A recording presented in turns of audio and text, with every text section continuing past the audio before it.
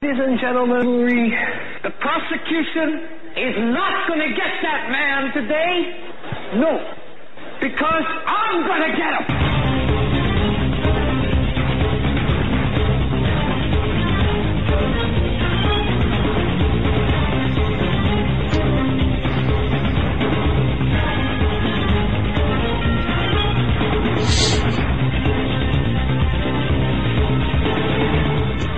Welcome to this edition of the Hagmann Report. It is the second day of February 2018, a very historic day, I would say. A historic day in an important day in the history of America.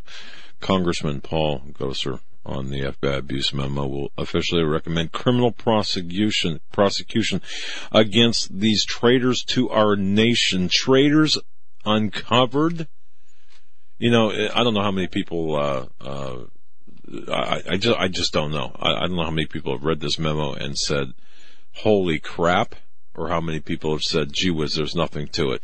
If you're in the former, then, you're with us, because it is everything that we had said it would be. And let me say this, that's one of the talking points on the left, calling this a nothing burger. I've seen, a collection of internet trolls and other people call it that, but it's not a shock. The information to our audience is not a shock. No. Because we've been speculating that this is exactly what would come out of this memo. You were right on top of the Bruce Orr connections here and his wife on Fusion GPS. We know that they used the dossier and it presented it as an intelligence report to gain FISA warrants. That was confirmed. So it's not a shocking piece of news that when this memo was released that we looked at and said, oh my goodness, but it just verified what we've already been talking about and already knew. Exactly. Yeah. And I don't mean this holy moly business, except to see it, in print in this 3.25 page document. The way it's expressed, obviously, it's exactly what we said it would be. You're right, Joe. It's exactly what we said. But look, this proves a number of things, and we're despite what the media says, because the media has been doing mental gymnastics today, and the master of lies, the devil, has this influence all in this. As you see, the masterful spin coming from the left, anything from this is partisan and misleading to this is non-important. James Comey tweeting out, "That's it."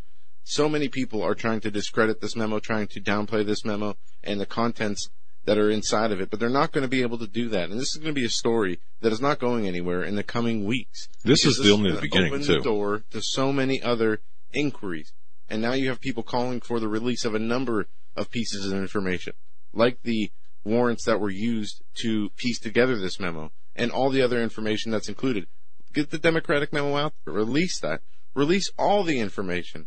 And let's see where this stands. I saw Adam Schiff on CNN just before I came to the studio, and it was very interesting to see, the claims that he said that the McCabe part, that the Republicans misquoted Andrew McCabe when McCabe said that if it wasn't for the Steele dossier, they never would have gotten the FISA warrants on Carter Page. Well, Schiff was asked by Wolf Blitzer if he was misquoted. And Schiff, he didn't say he was misquoted. He just said that, they cherry-picked what McCabe said. So, obviously, right. He did say that. And, there's so many other ways we can break this down, and we will continue to do that. But we have Ted with us. Dr. Ted Brewer is going to be joining us in this first hour to break down this, bombshell report. Really, it is a bombshell report. And we got plenty of stuff to get into. Absolutely, yes, it does. What we're talking about, but the intellectual and propaganda, the intellectual dishonesty and the propaganda that the media protecting these swamp monsters is unbelievable. And I'll say this, and we'll bring Ted on. They continue to make the case that somehow this is Donald Trump launching an all-out war against the FBI and against the DOJ, and this is a national security threat. It's a constitutional crisis if he fires Rosenstein. Never once do they ever mention the fact that they're the ones who started this war. Donald Trump did not launch the war. He exposed it. And these people will never say that. But Trump didn't start this. Trump was the victim of these crimes they committed. And by him exposing it, whether it helps him or not in the Mueller investigation, whether it helps him or not in the public perception of what happened to him, it doesn't matter. The facts are facts, and this proves that not only is the Mueller investigation a coordinated attack on Trump that was created by the FBI and DOJ, it also proves that Comey, Rosenstein, and many others knew it was false, passed it along as classified intelligence information anyway to get the warrants. So people are going to be in trouble. There will be. I truly believe people will be arrested for this. I believe that people will be. There must be arrests. Americans who are paying attention will not allow this to go unpunished. You've got the people. But here's the bottom line: Barack Hussein Obama, Barry Soetoro, the head ringleader of this. Hillary Clinton is deeply involved in this. This leads all the way to the Obama White House. And the deep state, they are attempting to say, no. We can't let this happen. Look, this is Obama's mess. This is Hillary Clinton's mess. This goes to the highest levels of the bowels of this constitutional republic. And the bottom line is we have seen a foreign agent, Christopher Steele, who absolutely despised Trump. He was used by the Democratic Party, by the bought and paid for Hillary Clinton dossier, if that's what you want to call it. The Hillary Clinton campaign, who paid for this 35-page piece of trash that was used as a basis for the FISA warrant against Donald Trump and the members of his transition team. Look, you've got former FBI Director James Comey. How dare this individual? How dare him? How dare Rod Rosenstein? How dare Loretta Lynch? How dare Barack Obama? How dare Hillary Clinton? These people are creeps. At best, they're creeps. And by the way, Bruce Orr, Nellie Orr, you want me to name Bill Priestep? Remember that name, Bill Priestep. Lisa Page, and of course Batman, Peter Strzok. I'm serious. All right, these sacks of skin. All right, you've got Rosenstein. Get him the hell out of the. I'll tell you what. You better lawyer up and get him the hell out of there. If he fires Rosenstein, this is a constitutional crisis. It already is a constitutional crisis. Wake the hell up. Yeah. It's a constitutional crisis in America right effing now. And not because of anything Trump did. We have Dr. Ted Breuer with us. Dr. Ted, I just got word from Tech Eric that we have you connected, but we don't have your video feed. Well, I can probably fix the video feed. Can you see me? We can see through you, and the reason we can is because I want to tell you this broadcast is brought to you by healthmasters.com. If you ever want to really, get focused up, Cogniquil. This is the stuff. This is the stuff, baby, right here. You can't see it, really. Can you see it? Cogniquil. Okay, this is the attention factor stuff. All right. A couple of these, and you'll be able to see around walls, through walls. It's like, you'll have X-ray vision. Your brain, the synapses and stuff in your brain will be firing on all cylinders. This attention factor is absolutely fantastic. Ted, I don't know, am I allowed to? Oops, maybe I did. I didn't. I saw the picture and I'm just looking at this bottle. I'm thinking, maybe. Hey, Doug, I don't know. I've got my camera ready to go, but I don't see me in there. I don't know if you see me or not. No, we don't see you. Well, I think. Try the camera right here. Hang on one second. At least I shaved today. Yeah, the product's called the Attention Factor. That's the wrong bottle as far as the label on that one. Sorry about that. So we'll use the one on the website. People will never find that product. I was going to say, I apologize for that. Wrong bottle. And we got your video episode. There you go. Can you see us now? Yes. Shame on me. But let me talk about this thing with the FISA thing. Then we'll talk for a second about the attention factor. What's interesting about this is that we've got a situation here in which, like you said, Doug, we've got a constitutional crisis We've got, Deputy Assistant Director of the FBI, Andrew McCabe. He knew the facts, yet he considered to engage in this contact. Attorney General Sally Yates, she's continued to do it. She knew what was going on. Deputy Attorney General Rod Rosenstein, who needs to be in jail, basically knew this, but he participated in these facts. In short, this is the absolute highest levels of the FBI and the Justice Department were terrifyingly corrupt and doing this to the American people and doing this to Donald Trump, trying to directly influence the American election and destroy the Republican Party, destroy Donald Trump's chances, all trying to get Hillary Clinton into office. I mean, this is an absolute disaster, and it is a constitutional crisis, like you said, and the least of any of these guys is Rosenstein. He should be absolutely and totally tarred and feathered and put in jail for what he's done. And it's a massive, massive mess, Doug. What do you guys think? Oh, man. It's more than a mess. I mean, and this is the tip of the spear when it comes to what information is going to be coming out. This is going to lead to a number of other investigations. Definitely going to lead to a special counsel investigation on the abuse of the surveillance court. And Rod Rosenstein, James Comey, Sally Yates, and others, McCabe, might be in legal trouble because in the memo it not only outlines that they use the unverified Steele dossier in order to gain these warrants, misrepresenting them as intelligence documents, but and it also shows that they knowingly, knowing that information, they signed off on the warrants as well as the judges did. So they. Is that fraud? Look. Is that fraud? What is that? If you knowingly sign off on material. Well, it's perpetrating fraud on the court. Right. Okay, so number one, you're right. And they used this circular, they Steele leaked information to Yahoo News, for example. Yep. And Yahoo, was basically used as a basis of verification of Steele. And Steele leaked that information to Yahoo, which was his report. Right. Subsequently that verified his own report. So either the judge, who I believe is Rudy Contreras, either he was buffaloed by this. And now understand, Ted, I mean, FISA warrants are anywhere between 50 to 100 pages in length. Okay, or FISA warrant applications. So the lies that went into this.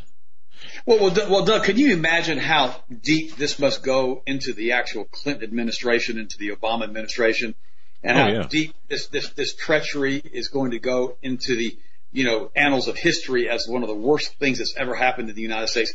This eclipses Watergate. Oh. Watergate was a joke for this. I mean, this was the absolute attempt by the Democratic Party with Barack Obama and Hillary Clinton to discredit a presidential candidate and influence the course of the elections by putting out completely fraudulent information, including the bugging of Trump Towers and all the other things they did with this warrant. This is a major, major nightmare, and these guys really need to be prosecuted. And now we're going to find out just how much power Donald Trump has, how much power the deep state has, as to what the deep state's going to do and what Donald Trump's going to do if he will have the chutzpah to go in and tackle this mess, because, deep in the Democratic Party are all of these activists, with George Soros and all the other people that we've talked about so many times on your show that are not going to sit still. They're out there already saying this whole thing's fake. This has never happened. This is all fraudulent information. It's all obfuscation. And the sad part about this is if they get away with this again and Trump doesn't do anything. I remember right after the election when Hillary won, Trump came out and said, well,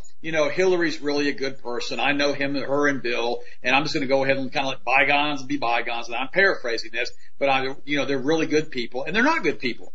These people are corrupt to the core, all the way back to the Rose Law Firm with all of the patent work and legislation that she did back, in the 90s and in the 80s, which is a Rose Law Firm, and all the stuff that happened in Rose Law Firm, including the burning of an entire floor of Rose Law Firm, all the drugs, all the things they were bringing in with Bill Clinton through Mena, Arkansas. All of this stuff that we know now is absolutely a fact, and yet these Clintons are going to continue to skate on all of this stuff unless Trump goes in and actually says, I'm going to do something to stop this. The problem that we have, Doug and Joe, is that this deep state narrative runs so thick through this entire group of people that Hillary Clinton knows where all the bodies are buried. And if Trump tries to go in there and tries to release a lot of this information about these people or tries to prosecute them, we may have all hell break loose in the government in Washington, D.C., which I believe it already has, simply because of the release of this information, Doug. Yeah, but let the hell break loose. That's right. Look, the Gosar is I believe that's how you pronounce his name, is calling for essentially for the jailing or the criminal investigation and filing the charges against people like Sally Yates, James Comey, McCabe, and Rod Rosenstein, as well as you should. And you're right. We are going to find out in short order exactly how deep this deep state really is. And if I were Donald Trump right now, but I'll tell you what, he was pretty cagey about this, and I love how he did this, how he allowed this release. It was after the State of the Union, before the Super Bowl. He had the time. He did it very deliberately. And by the way, the FBI threatened. And I talked about this today. I just want to say thank you to Alex Jones for allowing me to host the show today. It'll never be the same now. People won't watch it, or at least not when I'm on. But I got to say this: the FBI went. I think it was yesterday. Was it yesterday or the day before?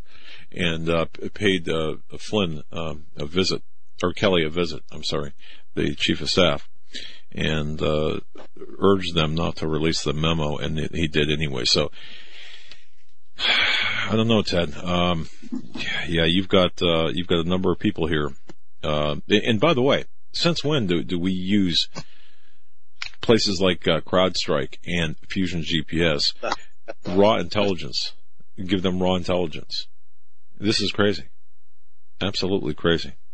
But always think about something else. What else is going on right now that they don't want us to know about? What else is being obfuscated in the news they don't want us to know about? Today on my show with Austin, I reported on what's going on with Steve Paddock in the coroner over in Las Vegas. I mean, he's now refusing to release the autopsy information on Steve Paddock. And now they're saying that the autopsy says that Steve Paddock was basically 6'1", but he was 6'4". They're saying that he has brown eyes, but now they're saying he really had blue eyes. And now this coroner is absolutely scared to death to release the information. Who in the world was in charge of that false flag? What in the world is going on in Vegas? How does it tie into all of this stuff? I mean, we have all of this information, Doug, about all of these things that are going on. And then Donald Trump says something very, very strange today. He makes the comment, and this kind of just absolutely floored me that he said this. And I want to quote this on it. He said basically what we're having here is, he says he wants to unite America without a major event, quote unquote. I mean, what in the world is Trump talking about, a major event uniting the United States? I mean, are we talking about some type of nuclear war? Are we talking about an asteroid strike? Are we talking about some pandemic? Are we talking about another massive false flag? I mean, what is Donald Trump saying with that? He's quoting a major event hitting the United States to unite the country. I mean, this is some weird rhetoric coming from the leader of the free world. So I don't know what's going on, Doug. What are they trying to hide with this FISA memo? And are we really going to have heads roll? Are we really going to have people arrested for this? I mean, it seems so far that the entire Obama administration basically gets a skate on everything they've done. I mean, look what happened in Libya, for heaven's sakes. Nobody's been arrested for Libya. Now the statute of limitations, according to, what I've read, has run out for any kind of prosecution on Hillary Clinton for what's happened with that. So we've got some really big, weird stuff happening all over the planet right now, and we need to really ask ourselves a simple question. What is really going on?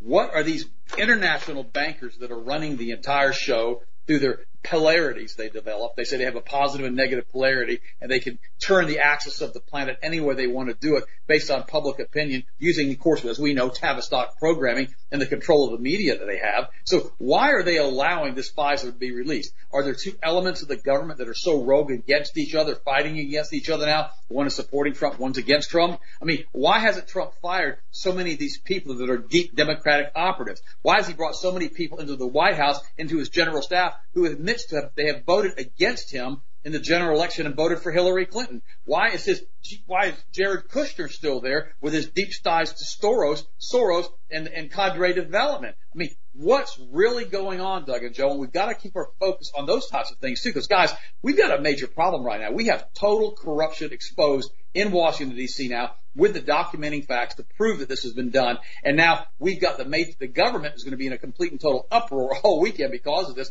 doing damage control. But we've got to stay focused on what's really going on, and we've got to hold everybody's feet to the fire. You remember, Doug and Joe, a year ago when Donald Trump won the election, before he took office, I was talking to you guys on the show, and I said, we'll really find out who in the world's running this country with the deep state or Donald Trump or whoever else is if the chemtrails stop. Well, the chemtrails in Florida have been so bad this year, it's the worst I've ever seen in January. I mean, they have been spraying and spraying and spraying us, and now again here in February, they're starting the same thing over again. I mean, we have beautiful blue skies again today here in Central Florida, and within about 4 or 5 hours of spraying, we have complete and total overcast again. So who's really running all of this stuff? And again, I refer back to the show that I did a few weeks ago with you guys, in which the international banking community says, after they actually, one of the top guys who was involved with this with Kuhn Loeb, he said that they're the ones that are controlling the narrative on both sides of the equation to control the positive and the negative, to control the entire outcome and do exactly what they want to do with their Sabbatean Kabbalist literature as far as turning everything upside down to resurrect, I guess, their serpent god. I have no idea what these guys believe or what they don't believe, but that all sounds crazy to me, Doug and Joe. Well, yeah, gotcha. Yeah, and as far as what Trump said, Ted, I think he was talking about, you know, how Ronald Reagan said, oh, if aliens were to come in, you know, it would unify us all, or how 9/11 did it. I don't know that he was saying, you know, something like that's going to happen. I think he was saying it would take something like that to happen, you know, to unify. Well, let me read you the story. This is from E.J. Griffin. He said that President Trump says he wants to unite America without a major event. This is E. Edward Griffin. And it's an interesting synopsis of it. He goes, while dining with TV reporters, President Trump said, I would love to be able to bring back our country into great form of unity. Then he added, without a major event where people pull together. He goes, that's hard to do, but I would like to do it without a major event because usually that major event is not a good thing. Now, E.J. Griffin says, is he referring to an event like Pearl Harbor or 9/11? We agree with him wholeheartedly, but it is unnerving that a major event is not a good thing, is still on the table at his second choice. One can only wonder if the president has been briefed on the possibility of another Pearl Harbor or 9/11, with the result that he would have no choice as the nation's leader but to establish the kind of unity that comes with public fear and martial law. From perspective of the deep state, Trump would be the ideal person for that task, and this is good, because his supporters who might vigorously object to such actions administered by someone like Hillary Clinton or Barack Obama would meekly accept it if administered by him. Now, we need to know that this possibility is on his mind. This is according to Griffin. Now, what's also interesting about this guy, he's right about this. The Trump followers are absolutely hardcore Trump followers. Now, don't get me wrong. I voted for Donald Trump. I promoted Donald Trump over the witch of Benghazi because I did not want a woman in the White House who was promoting pedophilia, bestiality, all of the things that they want to do, open borders, all of this stuff to destroy the very fabric, the very culture of the United States. This week, I did a show with Austin. We did the show every day from 3 to 4, immediately following your show every night, Doug, on Global Star. And I talked about Donald Trump's really, really good, you know, presidential speech that he did, the State of the Union address. Now, some people misinterpreted me when I said he did a good job on that by my endorsement of Donald Trump. They're saying you're endorsing what he's been doing. I didn't say that. I said he did a very good nationalistic speech, which actually helped his base to coalesce again and basically decide, hey, look, Donald Trump's doing a great job. Now let's look at the stock market and all the other things that are going on. The tax returns and the tax breaks have not even taken effect yet. They haven't really, people got it. That hasn't gotten into the economy. What's happened here, and the reason this economy is doing so well, is that the Federal Reserve Bank, at the time, in 2007, when the crash took place, the M1 money supply was just under $1 trillion. That means the total money in circulation globally was just under $1 trillion. That's not much cash. And so we had these huge cash shortages because of all the derivatives that were being done. That's when Paulson came in and said, you know, we've got to print almost $1 trillion to get this thing focused again. And we did. We had quantitative easing to infinity for many, many years. And now we have trillions of dollars that they've also printed in off-book balance sheets that we have no idea where the money is. It's just gone. They won't even tell us what they did with the money. So we have this massive amount of cash that is stockpiled, bought up a lot of toxic assets, and now a lot of these corporations that were doing badly are rife with cash because they borrowed this money, a lot of these international banking cartels, and they bought back their own stocks, which had pushed the prices up. Plus, the international banking cartel is doing the exact same thing they did in the Weimar Republic in 1921, 22, and 23. They're buying up the entire New York Stock Exchange with the fiat currency they printed in off-book balance sheets, allowing these international banks and Federal Reserve systems around the world to own our New York Stock Exchange, which has also pushed up the value of stocks. This is exactly what happened in 1920, 21, and 22 in the Weimar Republic. If you lay a graph on top of itself and show both of these stock market growths, this is exactly what happened in Germany. The stock market in Germany was the envy of the world in 2021 and 22 after the Versailles Treaty and after they basically started hyperinflating the currency. Look what's happening in our market. Now, mind you, it did drop 600 points today, probably because of the Pfizer release or some other reason, who knows. They could start contracting the M1, but they got a lot of M1 to contract now. The problem with all of this stuff is, guys, is that this banking community is doing the same thing, pushing these stock prices up. This has not been because of Donald Trump's deregulation. Those deregulations are going to take years to start affecting the economy. This is directly because of the bank's intervention in monetary policy over the past 10 years and the huge amount of money that has been printed in off-book balance sheets and Federal Reserve, quote-unquote, banks all over the world, Rothschild-owned, that are now buying up our stock market. So Donald Trump's increasing the stock market, Donald Trump's lowering unemployment, all of these things has very little to do with Donald Trump, because remember, it was the same Federal Reserve Bank in 1913 that loosened the M1, started printing money, more and more money, when they took over the economy by taking over the Federal Reserve, by setting up the Federal Reserve Bank.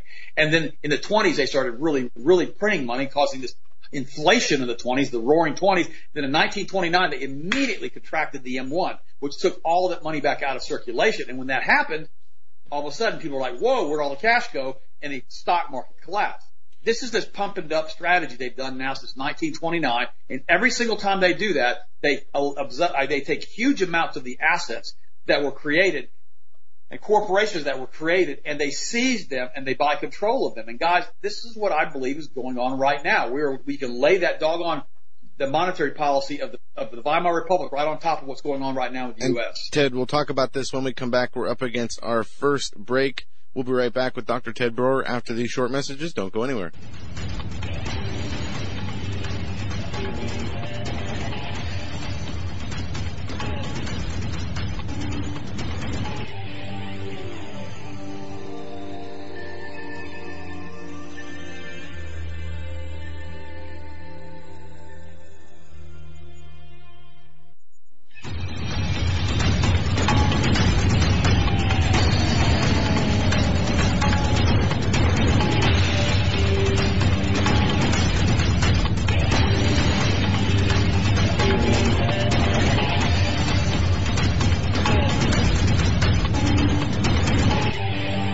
Welcome back to this Friday, Groundhog Day, February 2nd edition of the Hagmann Report. I don't know how many saw the groundhog this morning, but they pulled him out from inside a room. How can he see a shadow or not from inside a room with no sunlight? Doesn't make sense. Don't care. Instead of we're going to have 6 weeks worth of winter, compared to what, like 5 weeks and 5 days, or what? Yeah, I don't trust the groundhog. It's just a tradition that they do there every year. But also, in other news, the Dow Jones lost 665.75 points today, all on good economic news, though, as the jobs numbers are out, and they were pretty high. Fears of inflation is what seems to be stemming this little correction or setback, as wage rises the most since 2009. Wages have risen the most since 2009. So a little confusion in the markets today as the inflation worries are there, and the Federal Reserve saying that they're going to continue to increase interest rates. So even though you saw a small correction today, and if you see one the next few days, the market's open, that's no big deal. I see the Dow going to 30,000, but you'll see these little days when you have long time periods of tremendous gains. You're going to have days like this, so not really a big deal from what I can tell. And Ted, you got a new product I know you want to talk about. Well, yeah, the attention factor is a phenomenal product. It's we've been talking about it. We test marketed it a few weeks ago to see how it would work. And what it is, it's basically increased cognitive function, when you're under stress and fatigue. But it's not a classical stimulant because it doesn't raise heart rate, but it causes you to have tremendous energy focus. It increases your exercise capacity. It preserves adrenal reserve. It does not bump up norepinephrine or epinephrine or your adrenals. It doesn't cause fatigue or neurocognitive decline or anything else. But what it does do, it basically, increases your energy levels and gives you tremendous focus. Personally, if I had a child who had ADD or ADHD, I would absolutely try this product first before I put that child on a product like Ritalin or Adderall, which is basically an amphetamine salt. Especially the Adderall, which is basically one of those things that has like 4 minutes, amphetamine salts, all-time release, which are Schedule II drugs in the same category as morphine, opium, Percodan, and Demerol. So this product is specifically designed to focus you. I know I don't take it at night because if you take it late at night, it has a tendency to mess up your sleep pattern, so I don't like that. But the other morning I took some, and I had probably the best workout I've had in 5 years, probably had the best talk show that afternoon that I've had in the last year, because I was so mentally acute as far as what I was doing. So if you've got a problem with adrenal fatigue, or if you've got a problem with focus, or you've got a problem that you're not getting things done and you need to stay more productive, this is that product. And right now we've got it on sale for 25% off. Oh, I love it. If you use the coupon Doug25, it's called Attention Factor. And what it does, it really, really, really does what you want it to do without causing any of the other problems. Let me give you some information on it. This is a really good product to improve focus, attention, concentration, and mood. It actually, it may actually help with gout too, some studies have shown. Animal studies show that it improves neurotransmitter and neuromotor performance in a non-habituation product. In other words, what it does, it doesn't cause you to have to take larger and larger amounts like coffee would do to get the same effect. Animal studies show that you have reduced tissue necrosis, and basically you have faster recovery. Also, looking at glucose, it helped to increase neurotransmitters in the brain, like basically serotonin. And the human studies showed that it reduced perceived fatigue and anxiety by over 50%. It doubled perceived energy, motivation to exercise and concentrate, and it doubled the perceived libido, or sex drive. Effects were non-habitual, just as effective with the last dose as the first dose. Now, I want to repeat that. When I was in college, Doug and Joe, I used to drink a lot of coffee, because when you're in graduate school, they make you read an inordinate amount of material. You're always reading.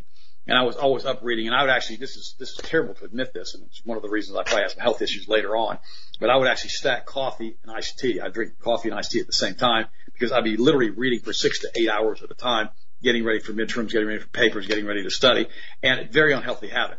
The problem was, the reason I was doing that, it took increased amounts all of the time of the coffee or the iced tea to get me mentally focused. This stuff doesn't do that. It doesn't have to have larger and larger amounts. The effects are just as effective with the first dose as the last dose. 200 milligrams was the optimal dose. Peak is about 90 minutes after you take the product. You need to take it on empty stomach if you really want to get it to kick you pretty hard. And it's been a really good product for us to try. And it really, really helps with cognition through your brain, with focus, with mood, with energy. It may be able to work with drug addiction as a step-down process for caffeine and non-caffeine users. For those who are seeking a clean, non-jittery, sustained energy product without the use of caffeine, this is probably it. But now, the studies are showing that it doesn't cause a problem with sleep disturbance. And I know, Doug, it doesn't do that with you. But with me, it did affect my sleep. Quite frankly, it gave me so much energy that evening I had a hard time sleeping, but I took it around 3 o'clock in the afternoon before my show. But like I said, it was the best show that I've done in a long, long time. So that part of it is mixed. Some people it affects their sleep, some people it does not. But it's called Attention Factor, Doug25. I normally don't promote a product like that on the show and just do a straight promotion like this, but it's brand new, just released it. Plus we use magnesium in it that actually can help penetrate the blood-brain barrier, and methylcobalamin, which is basically B12, to basically facilitate its transport. So it's a phenomenal product that works really, really, really well. And I tell you what, guys, it'll really give you a kick in the butt if you give it a chance. Look, I'll tell you, I've noticed that, and in all seriousness, I've noticed a dramatic difference in my ability to concentrate on various. Look, I've got really thousands of pages of notes, and it's difficult at times to really follow complex investigations, but yet via Attention Factor, I've been able to accomplish what I need to accomplish. I've noticed a difference, and I've also noticed it's not affecting my sleep pattern. So I would urge everyone, this by far is the best, and I told Ted, this is, and I'm not getting paid to say this, this is the best product by far I've ever taken for mental clarity, for it's energy, yes, but it's not really that hyped up energy, as you said. So Attention Factor, and I got to tell you, it is not inexpensive in terms of other products on the market, but it is well worth every cent. And with Doug25.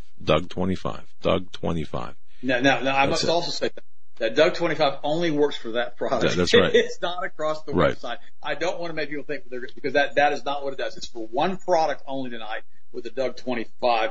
And the reason I did that is I want you guys to try the product because we're introducing it tonight, and I want you guys to know it's the best product that does what it does that I've ever seen. I've never seen anything else do what this product does. In fact, like I said, I took this product before my workout that morning, and I mean, I was hitting the weights. I felt like an anti-gravity wave had gone through the gym.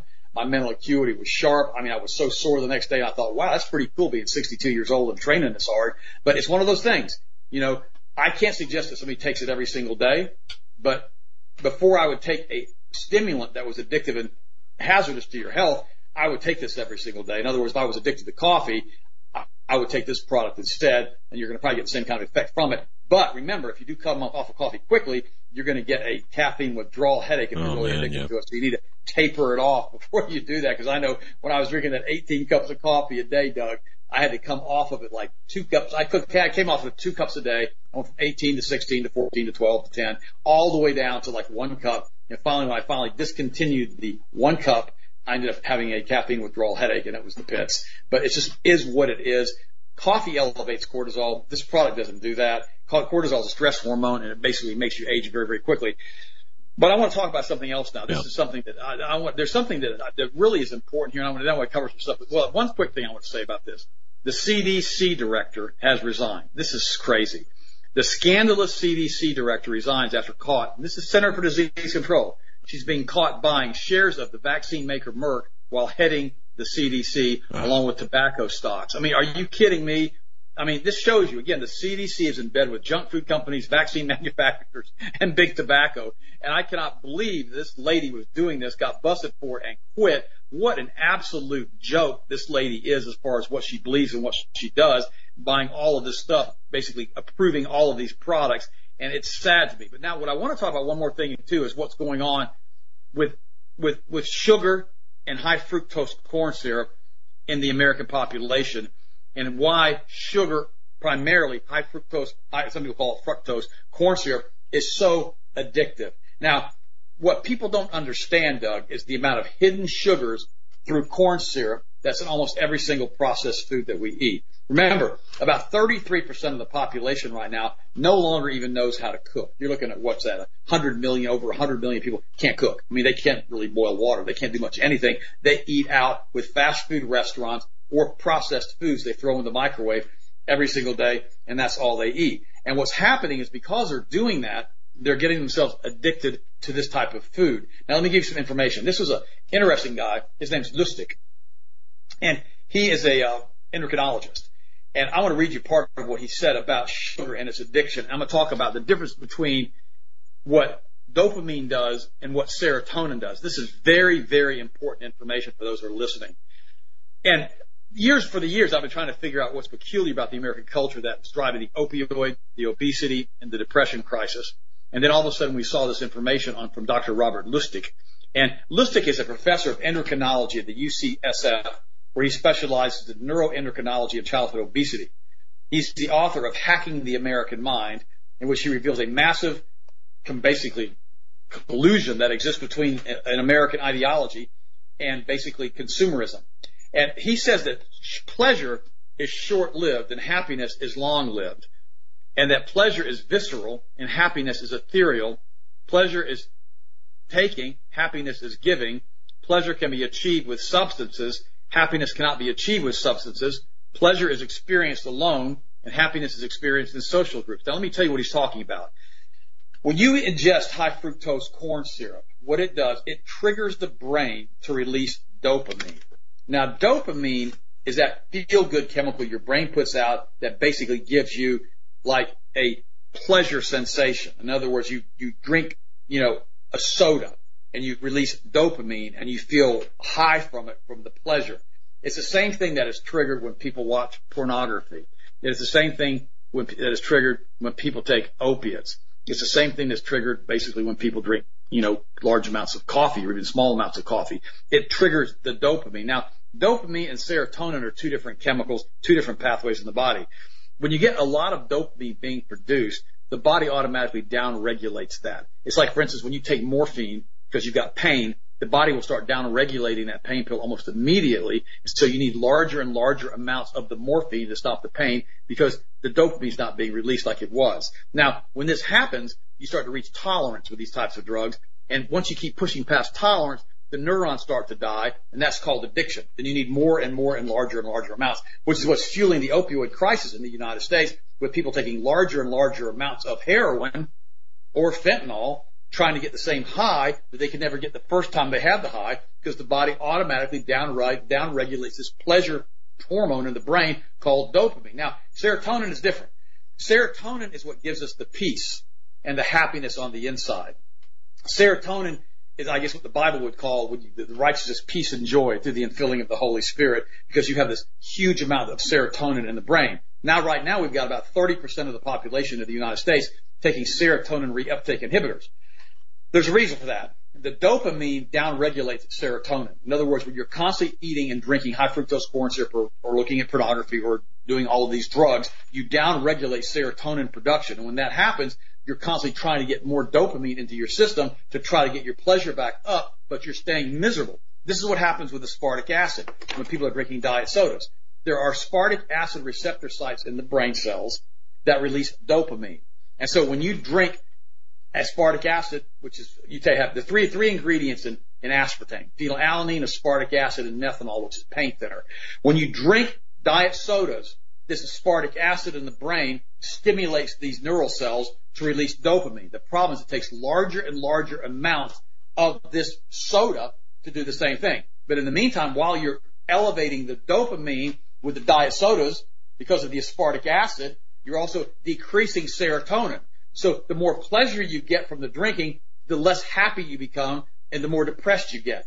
This is what they're doing to us on purpose in the United States right now with the food that they're giving us. They've turned us all into junk food junkies and addicts because of the high fructose corn syrup. Now, let's talk about this a little bit more. The more pleasure you seek, the less happy you become. The more dopamine you secrete, the less serotonin. Now, there are several things that you can do to help eliminate this and elevate serotonin levels. Number one is you've got to connect with groups. You've got to stay away from the computer for all hours of the day and night. You've got to talk to people. You can do Skype. You can do anything because you see people's facial expressions. You're connecting. This doesn't mean texting people. It means talking to people in person, face to face, and not being a hermit sitting in your house watching YouTube videos all day. That's what this means. It means you actually communicate face to face with people. Secondly, you need to learn to be a giver. Because what they found out is when you give things to people, you increase serotonin. In other words, what do I mean by that? If you're working for a civic group or a group like Boy Scouts or Girl Scouts, or you're giving money to your church or other civic organizations that are good causes, unlike, George Soros's group, if you're doing things that are really doing good things for people, you actually have a tendency to cope better and you actually upregulate. You start producing more serotonin because you're not needing all of this dopamine transition. Plus, you need to make sure you get enough sleep. Because sleep and exercise also elevate serotonin, and they also increase cortisol when you don't sleep and you don't exercise. So you really need to make sure that you get enough sleep and get enough exercise. But also remember, if you exercise for more than 30 minutes really intensely in a given day, you start to elevate cortisol again. So it's counterproductive, and you'll actually cause muscle wasting if you do that. And also you need to realize that we all need to cook. And we need to cook a lot more because we need to have foods that are going to be natural and good for you. Now, there's several things that you can do as far as supplementation to increase serotonin levels. Now, if you are taking a serotonin reuptake inhibitor, you cannot take 5-HTP. Just be aware of that. You get too much serotonin going at one time, it's not good, and it can drop off abruptly. Now, remember, when you take the things like Prozac, these serotonin reuptake inhibitors, it causes huge amounts of serotonin to be left in the brain cells, which gives you that feeling of calmness and happiness. Now, the problem with that is the serotonin reuptake inhibitors do something. They don't allow the serotonin to be reabsorbed properly back into the brain, which prevents the continued production of serotonin. So what happens is at one point in time, you'll have a sudden drop of serotonin. And also you go, oh my God, I can't believe how depressed I am. And you go hang yourself, or you go shoot yourself, or you go jump off a bridge, or whatever. That's why these serotonin reuptake inhibitors have a black box warning you that they can cause suicide. So be really aware of what you're taking when you take products like this. That's why children are warned never to take these types of drugs, because it massively increases the risk of suicide in children. A couple of years ago, Doug, I had written that one book that I have. It's called Maximum Solutions to ADD, Autism, and Learning Disability in Children. I wrote this book like 18 years ago. And after the book came out, I was warning people about these serotonin reuptake inhibitors like Prozac with kids. And I'll never forget this. I was on the back porch and a guy called me up, and he'd gotten my number. And he calls me up and he was crying. And I said, dude, what's wrong? He said, he just kept crying. I said, look, I don't know what to tell you. I said, I can't talk to you. This is a full grown male. And he goes, Ted, I don't know what to tell you. I've got to talk to you. I said, okay. He goes, I ordered your book like 3 months ago, and the publisher delayed it coming out for various reasons, which is what a lot of publishers do. And he goes, I knew I had a son who was having some issues in school. And so the school counselor suggested that I take him to a psychiatrist or to a medical doctor to put him on Prozac. This kid was like an honor student, president of the class, straight A's, was an athlete. He started getting depressed. We put him on Prozac, and within 3 weeks on Prozac, I found him hanging in his room dead in the ceiling fan. Now, the reason I'm telling you these stories is I don't make this stuff up. And I said to the guy, I said, I'm so sorry, because if I'd only read the book. Now, I'm not trying to market the book anymore. The book's outdated, but it's got some good information, and you can buy it on Amazon for probably a penny, as far as in the used book section. But the reality is this. It is a major problem with kids committing suicide. And when you look back at all these school shootings, almost every single time, and I did that in this book, every single time it's linked back to these serotonin reuptake inhibitors. So guys, there's natural ways to get the serotonin up. One of them is 5-HTP. Number 2 is you've got to get some cod liver oil into your system and make sure that it's basically molecularly distilled and it doesn't have heavy metals in it. It's got to be tested. Everything we test at the office, we test for heavy metals. And number 3, you've got to take methylated B vitamins. I can't tell you how important it is that your B vitamins are methylated, because if you don't take the methylated B vitamins, it basically, about 30% of the population, they simply don't work. That your liver can't process them, and you don't get any results out of them. Now, this is part of our healthy brain protocol we have at the office at healthmasters.com. And guys, it's important that you understand that these food manufacturers are intentionally putting fructose into your food to trigger a dopamine response. The average American consumes about 37 teaspoons of sugar per person per day. It's over 100 pounds per person per year, and it's almost all fructose.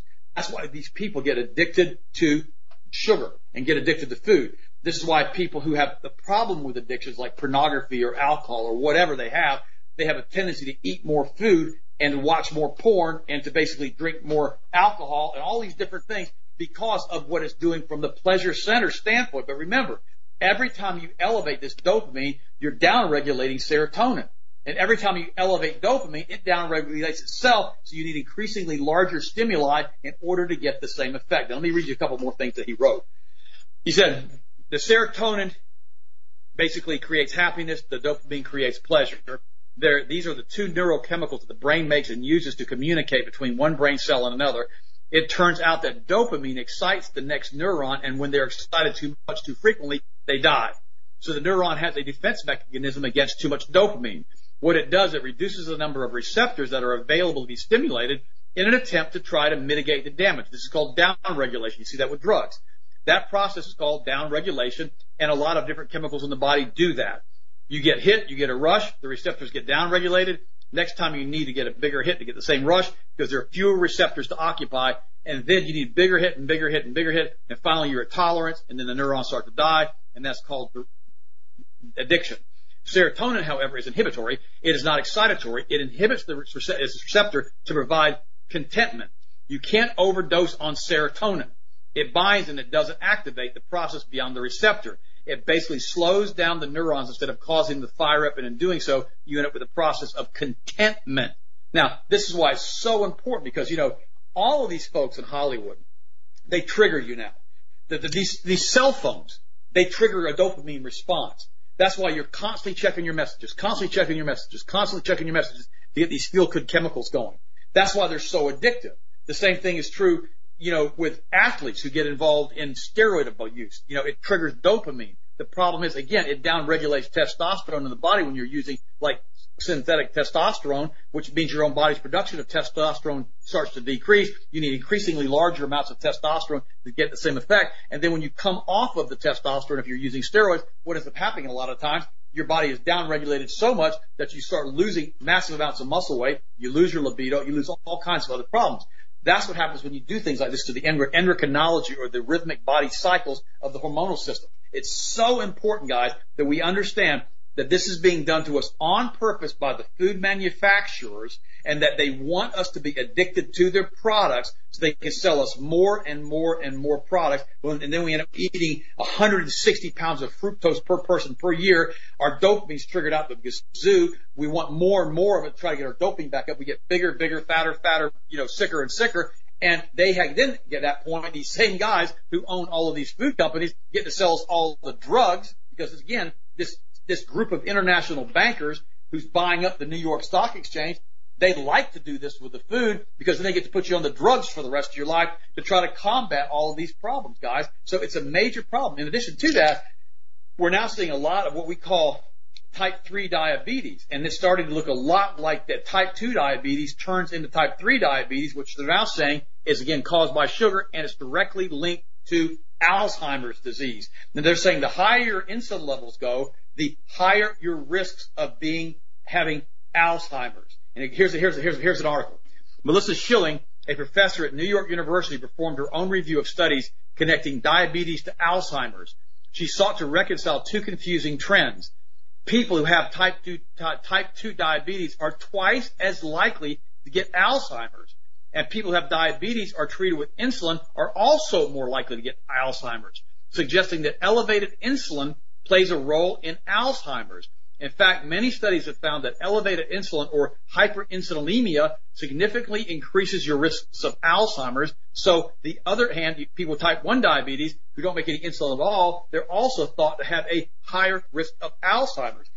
When you look at the Doug Hagmann Healthy Blood Sugar Protocol on our website at healthmasters.com, it tells you certain foods to avoid, the high fructose corn syrup foods, the high glycemic foods, and also tells you specific nutrients which help to force the insulin into the cell, allowing your body to use the insulin to bring the blood sugar down so you don't end up having type 2 diabetes. In fact, the journal out of India, the diabetic journal out of India several years ago, it said if a person takes turmeric, which is one of the products in our blood sugar protocol, a lot of turmeric, if they start having elevated blood sugar before they're diagnosed with type 2 diabetes, that it cures the condition 100% of the time, and they never come down with type 2 diabetes. Let me put it another way. If you follow our healthy blood sugar protocol and your blood sugar returns to normal, doesn't it make sense that if you'd been on that healthy blood sugar protocol to begin with, Doug and Joe, that you never would have had elevated blood sugar? That's the point we're trying to make here. This is something that's very simple, but people need to understand that it has to be consistent, because without consistency, there's never going to be any consistent, results with anything, guys. What do you think? Well, Ted, you said a whole lot there, but, from the importance of the levels of serotonin and the problems with the cortisol in our systems to, just the one pattern you talked about, the alcohol and pornography and those harmful addictions. So many people deal with the three you laid out combined, or one either way. It's very damaging. And the diabetes, so many people, we've seen such an increase in diabetes over the last 40, 30, 20 years. It's been unbelievable, and it is a major health concern. I'd almost call it a pandemic in this country when you see then the medicines that lead to that are pushed on you, instead of people actually trying to get in shape and change their diet. And then that just puts you into even worse health. But you laid out a whole lot there. We're right up against the break, Ted. We'll pick this up on the other side. Today is February 2nd, 2018, and we, on Groundhog Day, and we are joined by Dr. Ted Broer. Austin and Sharon Broer will be joining us in the last hour, so make sure you stay tuned for that. We'll be right back. We got a couple of important announcements on the others. Yeah, dealing with Patreon this Sunday, so make sure if you want to hear the changes, stay tuned.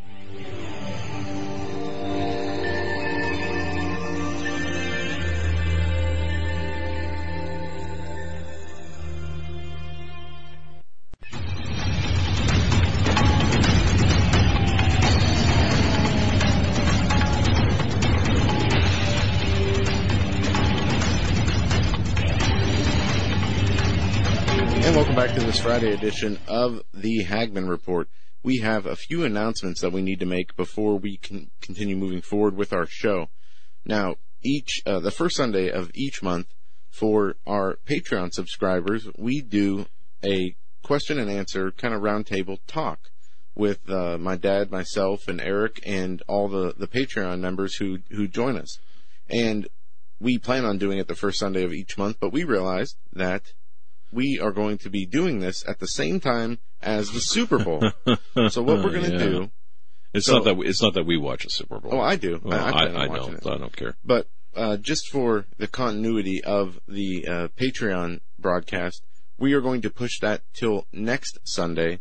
That way, those who want to watch the Super Bowl or have parties to go to can also do that, and we can still have our Patreon broadcast. And that way, we will, maximize the attention. I guess. We thank our supporters for that, but we apologize. It was such a kind of a.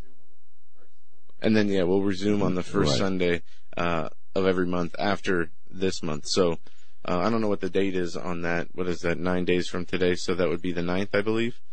10th, maybe. No, the 11th. What am I thinking? The 11th. I don't know. It would be. So it's not this Sunday. It'll be a week from Sunday, and then the first Sunday thereafter. So, and we'll put out. Eric sends out the emails 30 minutes before the. Okay, so you guys will get an email reminder today about the change. So again, our Patreon broadcast that was scheduled for this Sunday, the 4th, is now going to be moved till 1 week from this Sunday. So make sure you keep that in mind. And the other, a couple of brief announcements as well. I was fortunate enough to host the last hour of InfoWars Day. I want to thank Alex Jones and his crew for giving me that opportunity, as well as the time I spent with Alex Jones and as well. The issue, of course, the topic of the day was the release of the Devin Nunes memo, the House Permanent Select Committee on Intelligence, that memo, and that was the topic. And I just want to say this about that as an extension to that. There will be a Doug Hagmann radio show tomorrow, and to cover more of the memo and the assessment, as well as Joe and John are going to be on the Red Pill Report on what day? We're taping it tomorrow. So okay. I'm not sure when it will be put up, but you can subscribe to the Red Pill Report podcast. I've actually subscribed. He was on our show a while back, and a British guy who has his own, real funny, has his own show, and that's going to be a lot of fun. I will tweet out that information and also post it to Hagmann Report as far as when that's going to air and the podcast that will be available for that. So okay, and exactly, Red Pill Report and Joe and John, fantastic. And the memo. I just two things about the memo. The underlying documentation will be, I'm sure, will be released. Phase 2 is going to be the State Department. Watch for that. That was only phase 1. Devin Nunes says this was just phase 1 of their investigation into this. The part 2 will be on the State Department. But this is a story that's not going to go away.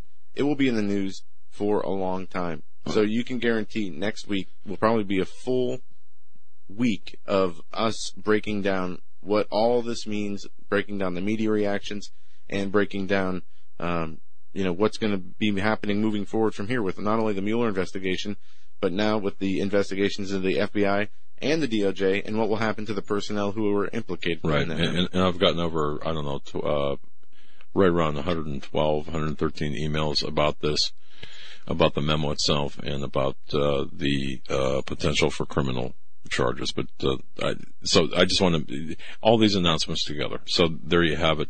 Patreon members, a week from this coming Sunday, you'll get an email about that. We thank you for your support, and we invite you to support, to continue supporting us. We really appreciate it. Without you, we could not do what we do. Go ahead, John. All right. Dr. Ted Breuer is our guest. Healthmasters.com is the website. Ted, where do you want to start this hour? Well, I just got an email in from one of my good friends, Brad, and this is interesting. I've got to say this, and we're going to start with the health stuff, because I'm just going to read it. This is from the Daily Wire, and it says Caitlyn Jenner, Bruce Jenner, the transgender, to receive the Champion of Israel Award. And so America's most prominent trans activist, Caitlyn Jenner, will be receiving the Champion of Israel and LGBTQ Rights Award from the U.S.-based World Values Network. According to the Huffington Post, Jenner will be presented by the award with Rabbi Shuli Boteach, B-O-T-E-A-C-H, at the Champions of Jewish Values International Awards Gala. And it goes, he goes on to say, quote, Israel is a bastion of global rights and a great light to all nations, Botich said in his press release. He also said that Jenner is uniquely suited to highlight Israel's incredible record on human rights and lesbian, gay, bi, transgender, and queer rights and protection to the LGBTQ citizens. Now, I just thought this was very, very interesting. People don't realize that approximately, from the research that I've done, about 20% of the population of Tel Aviv is either bisexual or gay. In addition to that, they have a lot of homosexual brothels in Tel Aviv. Sounds like San Francisco, Ted. Yeah, I mean, what a mess, guys. And so, I mean, I just want to share that with you, that no matter how much we're fussing about this stuff, this left, these people who basically promote all these weird and deviant sexual behaviors, including San Francisco, Doug, they are in a situation where they continually and totally try to subvert the natural order of things. So I find it very, very, very frustrating. Of course, also, if you don't like San Francisco, you'd probably like Key West or New York City. They're all about the same. But let's go ahead and start talking about some other health science if we can right now, Doug. This is some important stuff today. One thing I want to say is that people are now saying that the flu vaccine may actually be more dangerous than the flu, because the Science versus the CDC on scary flu shot promotions. It says, this is from Robert Kennedy Jr., and it says every year the Centers for Disease Control and Prevention and pharmaceutical corporations mount aggressive campaign of the mainstream media to persuade Americans to get their flu shot. Now, flu shots are a big business. Billions and billions of dollars are made per year. Now, what's also interesting, though, is it seems that if people get a flu shot, Doug, actually transmit the flu a lot more than people who don't take the flu shots. Here's some statistics from Kennedy. A flu-vaccinated 12-year-old boy died at home after health workers failed to recognize that he was ill. A popular 37-year-old street vendor had the flu shot and suddenly died of flu complications. A 5-year-old girl succumbed to influenza-related cardiac arrest after contracting the same strain. Two female health workers in their 20s and 30s were required to get flu shots for their jobs, and 14-year-old and 30-year-olds who died after receiving flu shots were described as being weakened. A 7-year-old girl died 4 days after receiving the flu shot. This list goes on and on and on. You can read this article by Robert F. Kennedy Jr. at the World Mercury Project and understand more of what's going on.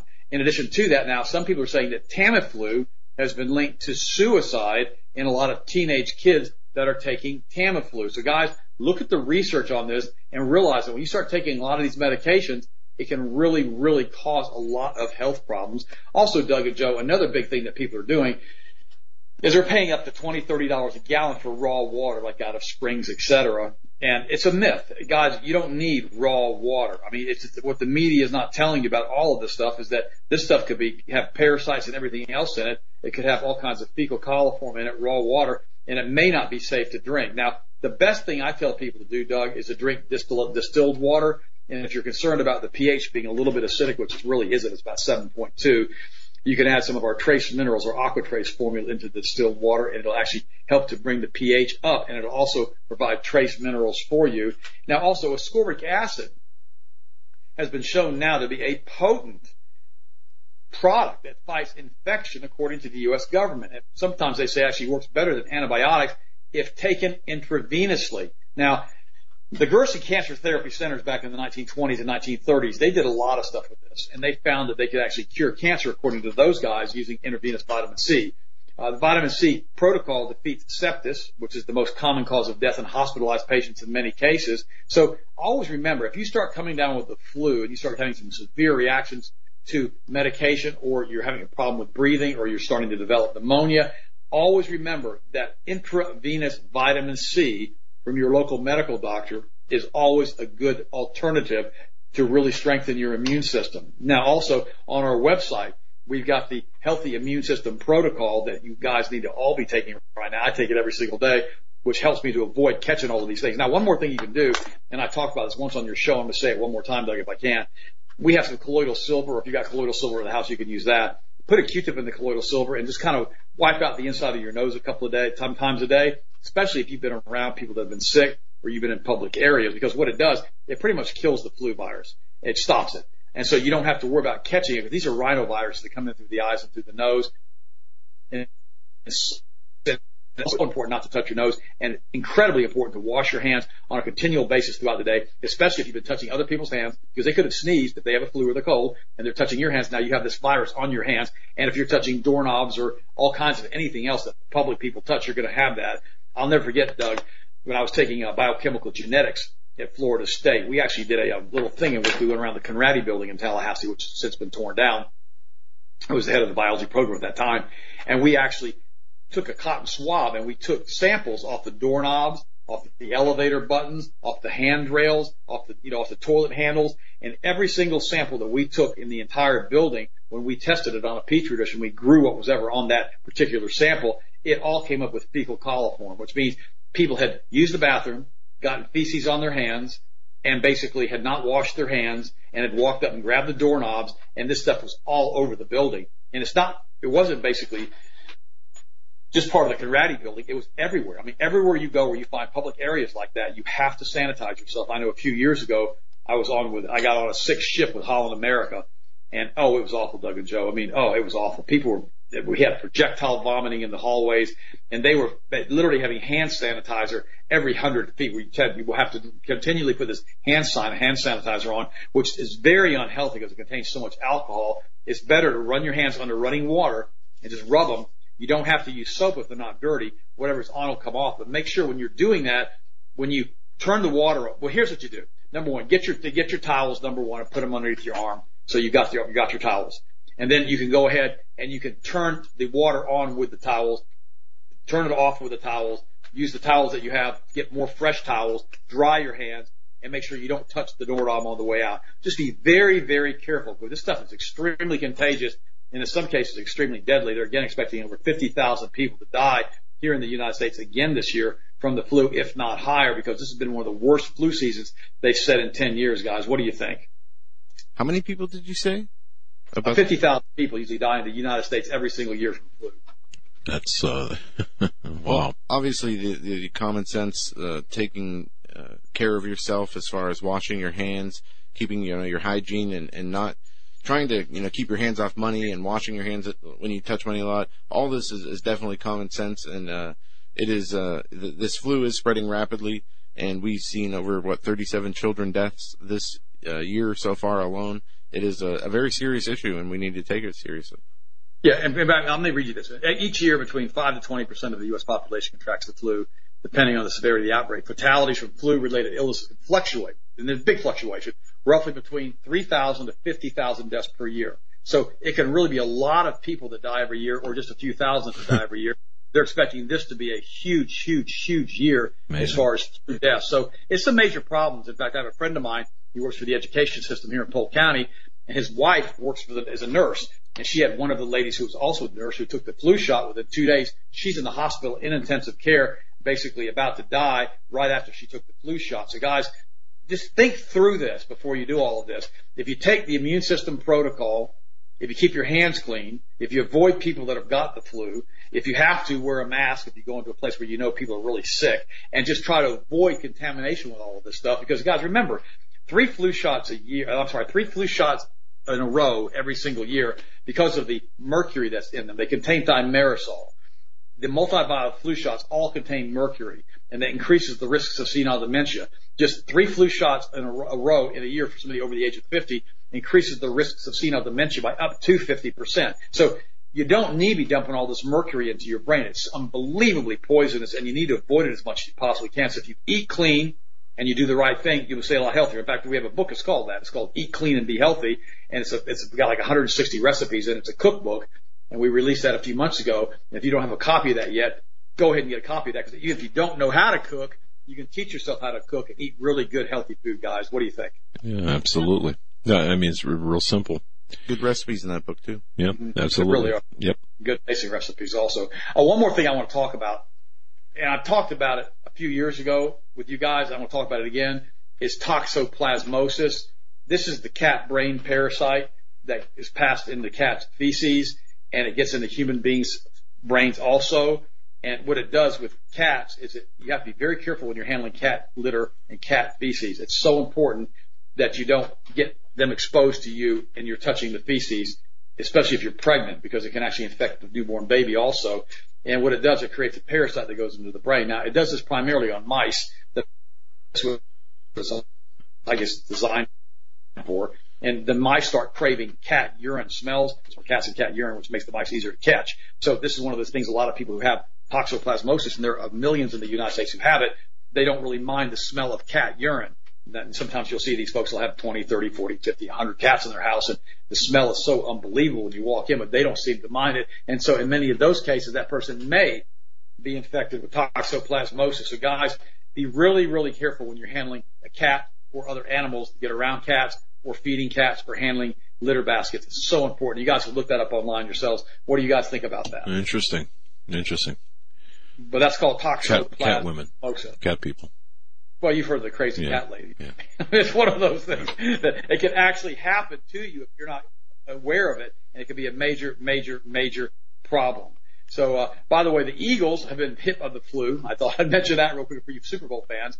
The whole team ends up seeming like they have the flu, and the Eagles are battling the flu outbreak as multiple starters get ill days before facing Tom Brady and the Patriots in the Super Bowl. So I don't know if they don't win against the Super Bowl, or maybe they can obfuscate. If they don't win against the Patriots, maybe they can say it's because they all had the flu.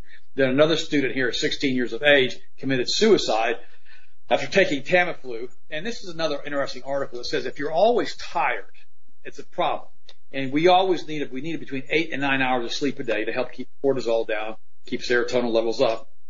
And they keep talking about why people wake up around 3 o'clock in the morning.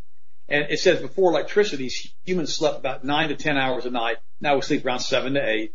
The rate of people sleeping fewer than 7 hours is increasing rapidly. And there are different things that disrupt the sleep cycle, including electricity. But I want to share something with you real quickly because this is important. One of the primary things that's doing a lot of this sleep cycle mess is the fact that, well, there's several things. Number one we're going to talk about is the fact that we have Wi-Fi in our house. We have to get rid of the Wi-Fi. We've got to turn it off at night because the pineal gland, which releases melatonin to allow you to stay in this good deep sleep cycle all night, what happens with the pineal gland is if it gets Wi-Fi radiation hitting it in the middle of the night, it thinks it's sunlight. And so it won't produce sufficient quantities of melatonin, so you're going to be waking up at 2 or 3 or 4 every single morning. So make sure your Wi-Fi routers get turned off before you go to bed at night. Plus, make sure if you're over the age of 40 and you're having a problem with sleep, use some of our sublingual 3 milligram melatonin, put it under your tongue, let it dissolve over about an hour before you go to bed, and then go to sleep with the melatonin. That works really, really well. Now, if I take more than 3 milligrams a night, my body downregulates my own melatonin production, like we talked about earlier with downregulation. And I wake up about 3 or 4 in the morning if I take 2 melatonins. And then if I take another melatonin, I end up with a melatonin hangover the next morning. So for me, it's I take the melatonin around 10 p.m. at night. By 11 o'clock, I'm sleepy from the melatonin. And that allows me to go to sleep and pretty much sleep all the way through the night until about 7 o'clock. Now, if you've got a problem, you're a guy and you're having to get up because of prostate issues, then you need to be probably taking our prostate support. Now, I don't have any prostate problems. I'm 62 years old, thank God. But one of the primary reasons I believe I haven't had that problem is, number one, I take about 80 to 100 milligrams of zinc every single day, and I've done that for the past 40 years. Now, that allows a really, really healthy prostate if you take zinc every single day. And, of course, there are a lot of other supplements you can take that also help with reproductive organs, but zinc's the primary thing that prostate has to have. And then, of course, we have the Healthy Prostate Formula on the website, Prostate Support, and that also helps you having to get up in the middle of the night and use the bathroom because it's the pits if you're able to get up 2 and 3 and 4 times every single night to use the bathroom because it never allows you to go into what's called REM sleep, which is rapid eye movement sleep, which doesn't allow you to get a good night's sleep. Now, another thing, loud snorers. I found this article interesting. It says that a lot of people who snore very loudly is because they've got fatty liver disease or they've got excessive amounts of fat, visceral fat, which is called abdominal fat. Now, it can cause a problem because of the way it pushes on the diaphragm and because it causes lower levels of oxygen and causes you to breathe with more difficulty, causing a lot of snoring. Now, here's why I'm saying all of that. I have personally found out that if I take MCT oil, which is like a special type of coconut oil, every single morning with my protein shake, I take about a tablespoon every single day. And then at night, I take conjugated linoleic acid, which is another fat burner, that it has burned a bunch of my belly fat. Now, I didn't have a lot of belly fat to start with, but I was snoring. And I started taking all of this stuff, and it gets rid of the internal fat. That's what it does. And what it did is after about 2 months after doing this, my wife said to me the other night, she goes, hey, Ted, you're not snoring anymore. I don't know what's going on, but it's real quiet with your snoring. But what I have noticed is that my pants have gotten a lot looser. I'm not having to catch my breath every once in a while when I bend over to tie my shoes, that kind of stuff. And I found that when I did the research on this, that MCT oil that we use, along with the conjugated linoleic acid, specifically helped to burn belly fat. And now I believe it may actually reduce the amounts of snoring, though you may not have that same effect on you. But it's pretty cool that this is actually something that I'm having results with right now, using this product and experimenting on myself. What do you guys think about that, guys? Because belly fat's been linked to all kinds of things, especially heart disease. Yeah, and I think it's pretty self-explanatory, to be honest with you. I would know. I don't have an ounce of belly fat. Yeah, right. But no, I mean, I think we're really self-explanatory. Okay. Oh, by the way, teenage psoriasis and all kinds of adult psoriasis, this is almost always because of a nutritional deficiency or toxemia or some type of toxicity. And I've got a bunch of articles with people that are having all these problems with psoriasis. And what I found with psoriasis is this: if you use the bioplasma cell salts, the silica, and also the total one, the total bioplasma cell salts, the general one, and you take borage oil and you also take cod liver oil every single day, I've personally seen it completely clear up psoriasis, within a few weeks. I was having some scaly stuff on my head here a few years ago. I was so frustrated, Doug and Joe. And I said, this is ridiculous. I'm a health guy. This isn't supposed to happen to me. And I started doing more and more research on this with homeopathic cell salts and also the borage oil and the cod liver oil. And I started increasing all of those particular compounds along with my protein shake in the morning.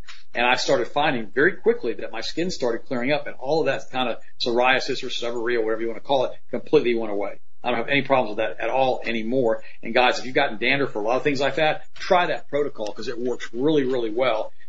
And of course, you can use a really good shampoo on your head, like a sulfur shampoo. It smells awful, but it actually does a good job as far as nourishing the scalp. But guys, these are some things that you can learn just by making a few changes in your diet. Because I've seen people poor, Doug and Joe, they're so caught up with they've got psoriasis so bad that they've got scales all over their arms. And I've had so many of those people try that protocol and have it clear up with them. So it's a good protocol to follow. By the way, academics, this is another interesting article, are now revealing which diets work best for weight loss. Okay. It says low-carb diets such as Atkins claim to prevent fat storage around the midriff. Yet experts argue about other types of food, such as protein, can also cause weight loss or fat gain, plus paleo diets, and also fasting. Now, so I'm going to cover all of these. Fasting, the Bible says, if you fast, your healing will quickly appear. That's what it says in the book of Isaiah. I've been on a lot of fasts. I've been on a lot of 7-day fasts. I've been on, I think, a dozen of them over the years. And they do help maintain your weight. If you fast 7 days and you try to fast once a week, you'll really help to get your weight down. The problem with it is it also downregulates your metabolism. You got to be careful with that. So you need less and less calories as far as for your basal metabolic rate. Now, as I've gotten older, I would fast if I had a specific health issue, but I don't really fast on a regular basis anymore. I try to keep my protein levels and my fat levels stable throughout the day with minimum amounts of processed carbohydrates, and it does a really good job for me as far as body fat and staying in pretty good shape. Now, also, it's talking about the Atkins diet, which is like a pure protein diet, puts you into a ketogenic diet. I don't recommend that at all. I mean, that's a very unhealthy diet. It puts a lot of stress on the pancreas. And when you put that stress on the pancreas, it stops producing pancreatic enzymes, which are also used by the body to help fight cancer cells. So you have an increased risks of cancer, as far as I'm concerned, when you elevate your urea levels and you elevate your protein content to a point where you're not taking any carbohydrates at all. Not a good healthy diet. Again, get the Eat Clean and Be Healthy book. That's how we eat here at the house. And of course, the paleo diet, basically saying eat nothing that our ancestors didn't eat 10,000 years ago. Okay, if you want to do that, whatever. If you want to eat nuts and seeds and walk around doing that, that's okay too. That's not going to hurt you. But I recommend that you follow a really healthy based diet, that you use products that are not contaminated with genetically modified origins. I pray that you don't use anything that contains glyphosate. I have another friend of mine. I talked to him yesterday, Doug and Joe, and he's about 58, 59 years old. He's so upset because he's having a decreased kidney function. His kidney function is down to 80%. And he said, what in the world's going on? Well, what happened is he started having elevated blood sugar. And they started giving him basically different medications to bring his blood sugar down, and they didn't bother to tell him that one of the side effects of the cholesterol meds, and in some cases the blood sugar meds, which he was on both of those, is decreased kidney function. You can actually cause kidney damage with these types of products. You guys can look it up online and see it yourself. So he asked me what could be done as far as his diet. I told him he's dropped like 10 pounds in 2 weeks. He's feeling much better. And he asked me about his kidney function. I said, Mike, just because your kidneys have decreased in function doesn't mean you have kidney disease that's going to continue to progress. I said, things like glyphosate, which is Roundup, has been shown to cause kidney problems and kidney disease. Same as the statin drug, same as the blood pressure drug. So guys, here's the thing. If you're trying to make sure your kidneys stay functioning well, make sure you stay off of all of these things, including the pesticides and the herbicides. Because guys, we have kidney dialysis centers opened up all over our communities down here. We used to never have that when I was a kid. We never had kidney dialysis centers set up, even when they had dialysis available. Why is that? Because we're having more and more kidney failure all of the time here in Central Florida and throughout the United States, primarily because of the diet, the food, and the chemicals that are being put into our diet. I personally think this is all part of the eugenics protocol, Doug and Joe, because they're wanting to do the most they possibly can to reduce life expectancy and to decrease fertility. Now, an interesting article here from the Daily Mail goes into talking. It says that life expectancy increases are slowing around the world due to AIDS, the AIDS pandemic, and the disinterest in public health, the study reveals. Life expectancy grew from 1950, but it's slowed in the past decades. Ted, the average, yes, Doug. Sorry to cut in. We're right up against the break. We'll pick up right here where we left off. You're listening to Dr. Ted Broer on this Friday edition, Groundhog Day of the Hagmann Report. We'll be right back.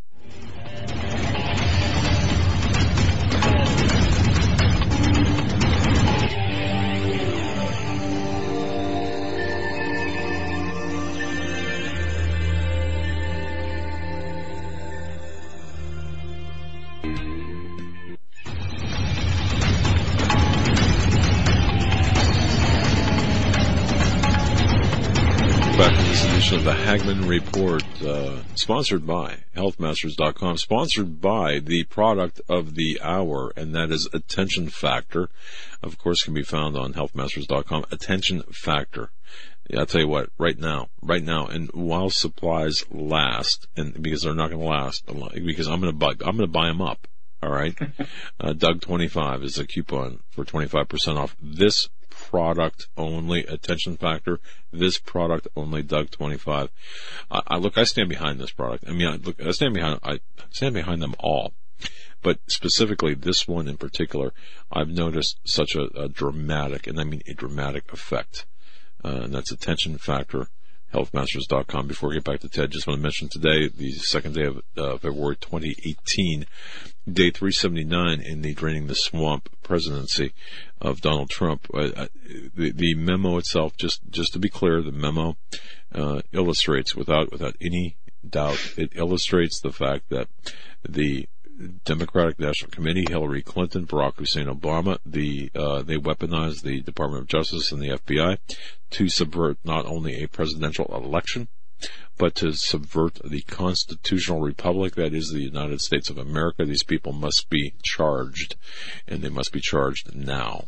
And we're going to be having more on that this weekend. And Joe and John are going to appear on the Red Pill Report this weekend, and I'll be doing a show tomorrow specifically about what this memo means. So those are the announcements. I want to get that out of the way. Ted Broer is our guest. Ted, take it away.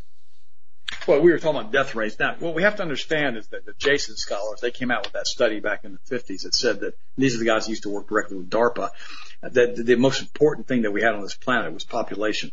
Too much population. We had to decrease the population, and that's what this entire agenda is all about. We've done everything we can. We have been able to do from a standpoint of reducing the population naturally. Now, these guys don't think that's enough, so they're going to continue to increase the death rates and the decrease in population by poisoning us with all of these different things, including the Gardasil shot, which can cause girls to go into what's called premature ovarian failure. Which, in other words, what that means is they end up going into menopause at a very, very young age, 14 or 15 years of age, and they simply don't produce children any longer. They can't have children. They're basically sterile. Now, also, ibuprofen does the same thing. How ibuprofen damages the fertility of unborn girls. In other words, if a mother is pregnant and she takes ibuprofen, the painkiller can actually halve the number of eggs in the young girl's ovaries. Women taking ibuprofen while pregnant may be damaging their daughter's fertility. Study found that painkiller can halve the number of eggs in the girls' ovaries being born to the mothers taking the ibuprofen. Meaning girls exposed to ibuprofen in the womb may struggle to get pregnant and have a family. Prolonged exposure to ibuprofen during fetal life may lead to long-term effects on women's fertility. Guys, this is a huge study, and you haven't heard one thing about this on the mainstream news. But again, they don't want to promote this on the mainstream news. Why? Because they're doing everything they possibly can to do what they can to decrease fertility. I mean, right now we've got we have this entire problem in the world with sperm and going down. And they're saying that within 5 to 10 years, that we may have a massive, massive problem just in the reproductive cycles because men can no longer produce sperm because of all the estrogen compounds and estrogen mimickers like the plastics and the soy proteins that they're being exposed to, along with also pesticides, which are also estrogen mimickers. So guys, it's so important that we understand that all of it's being used. The fluoridation of our water, the fluoridation of the salt, the fluoridation of the milk makes people servile and infertile. The glyphosate, all of the chemicals that we're getting in like ibuprofen and all these things. They know it does all of this stuff, but you don't hear about it on the mainstream media because we're having about 100 million extra people being born on the planet every single year. The problem is this 100 million people, Doug, are being born in third world countries, not in the West like in Europe or in the United States.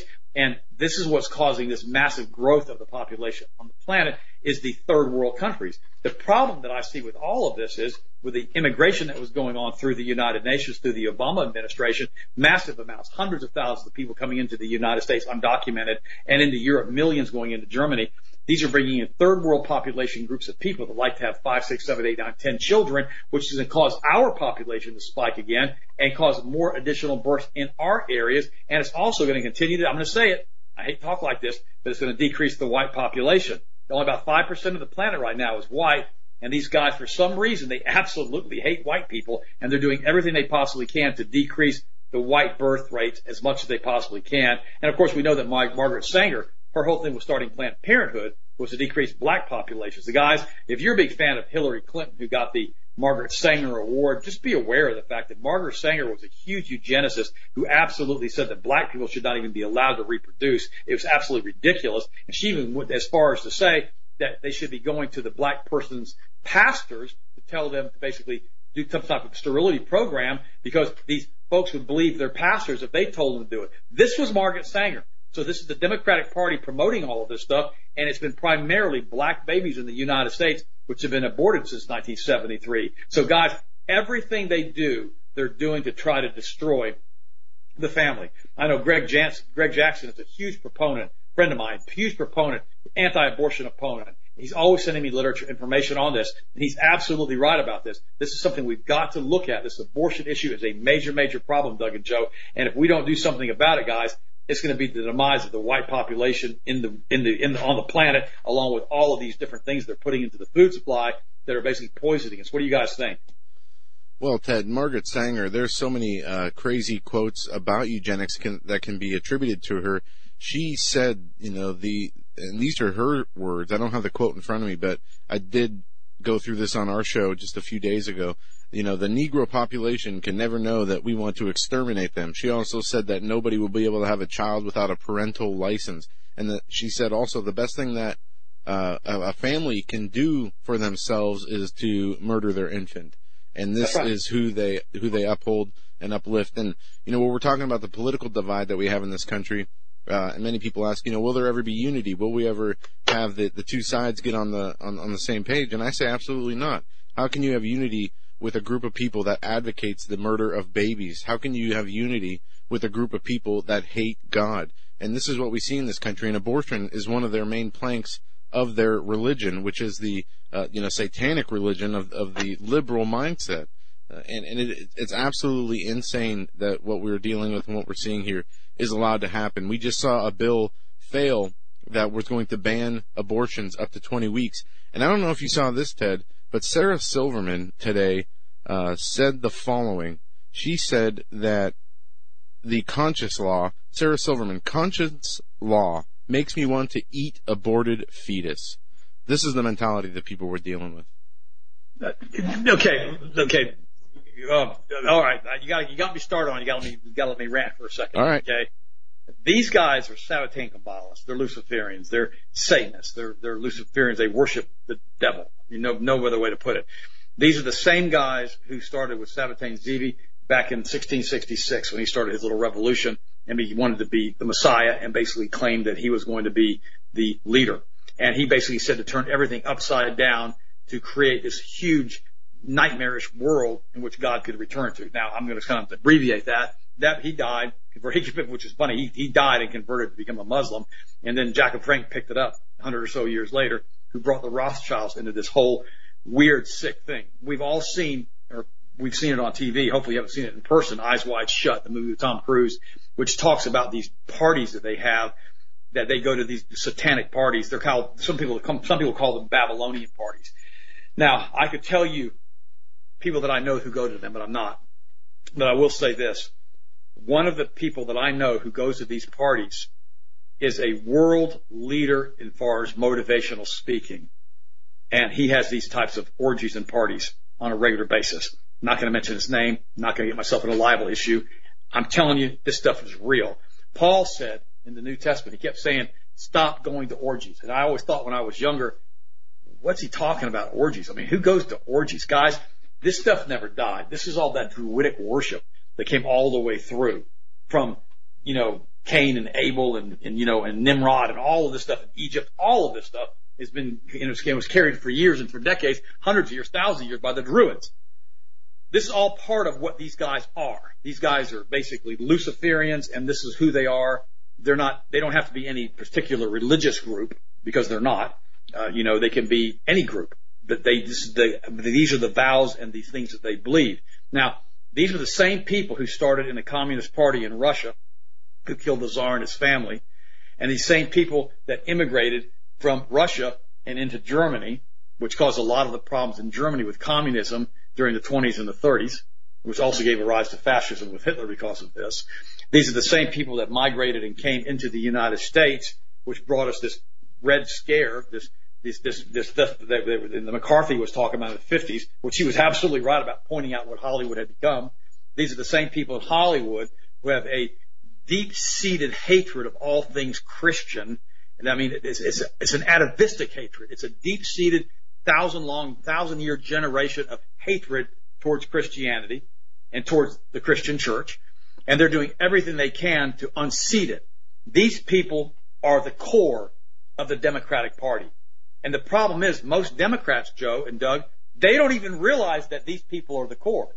But because of their special and social interest programs, it allows them to go in and usurp people's common sense. And the Bible calls it a cloud. It says a cloud has been put over the minds of the unbeliever. And they maintain this cloud through the energy fields that they put up around the planet. That's part of our electromagnetic frequency field around the planet. They used to do this with their pyramids. They're finding pyramids in the oceans all over the world now. But when God caused the continental plate shift to occur after the Great Flood, these pyramids basically were rendered useless. They didn't work anymore. Now it's taken them thousands of years to reestablish this energy field with the 5G network and all the other things that they're doing, and these space-based systems and these sea-based radar domes and all the Doppler radar. They're not going to come in my opinion, and nuke the planet and destroy all of this. They're not going to do that. Because remember, when God came in to destroy the planet in Genesis chapter 6, when this had been done before, every thought of every man was evil all the time. And God had enough of it, came in, flooded the planet, killed most of the population, took Noah's family, started over again, and these things came back. It says they were there before and after the flood. These interdimensional entities, these fallen angels, whatever you want to call them, pick a name for them. These things have not gone anywhere. And as far as a lot of people believe that these fallen angels, these fallen ones, they're still controlling a lot of world politics today. Now, these are the same ones that are pushing this agenda, maintaining this veil around the minds of the unbeliever so they cannot see and know the truth. When you watch the Democratic Party with the Trump speech the other night, which was a rallying call for nationalists, it was a great speech as far as I'm concerned. I don't agree with everything Trump has done. You know that. I don't agree with a lot of his appointments. A lot of stuff I don't agree with. But that was a great speech that he did. But what's interesting about this is the Democrats would sit there and he'd talk about unity, and that mummy Pelosi, who probably has Alzheimer's disease, like she really can't help it, but she'd just sit there and look. But then all the other Democrats who don't have Alzheimer's disease, many of them would not even applaud. And then Bernie Sanders was applauding a few times when Trump would say something. And suddenly when they're trying to interview him after the speech, if you remember, his mic went dead for 3 or 4 minutes. I guess they had to give him a reality check. I have no idea why that happened. But all I know is this. These people are against God. They're against this country. They're against free enterprise. They're pro-abortion. They're pro-death. They're pro-transgender. They're pro-sick, perverted, twisted lifestyles. That's who these people are. So, Joe, when you say we're never going to have unity between these two groups of people, abortion is part of that, but there's a lot more with all of these guys that we're simply not going to be able to relate to because, quite frankly, bigotry and racism can be mutually exclusive. A bigot is a person who is diametrically opposed to another person's value systems. So, in other words, when I see the people in Washington, D.C. who are pedophiles, I am a bigot towards them. When I see people like Podesta who go to soul-cooking parties like we saw before the election, I'm a bigot towards Podesta. I'm diametrically opposed to their value systems. Racism is different.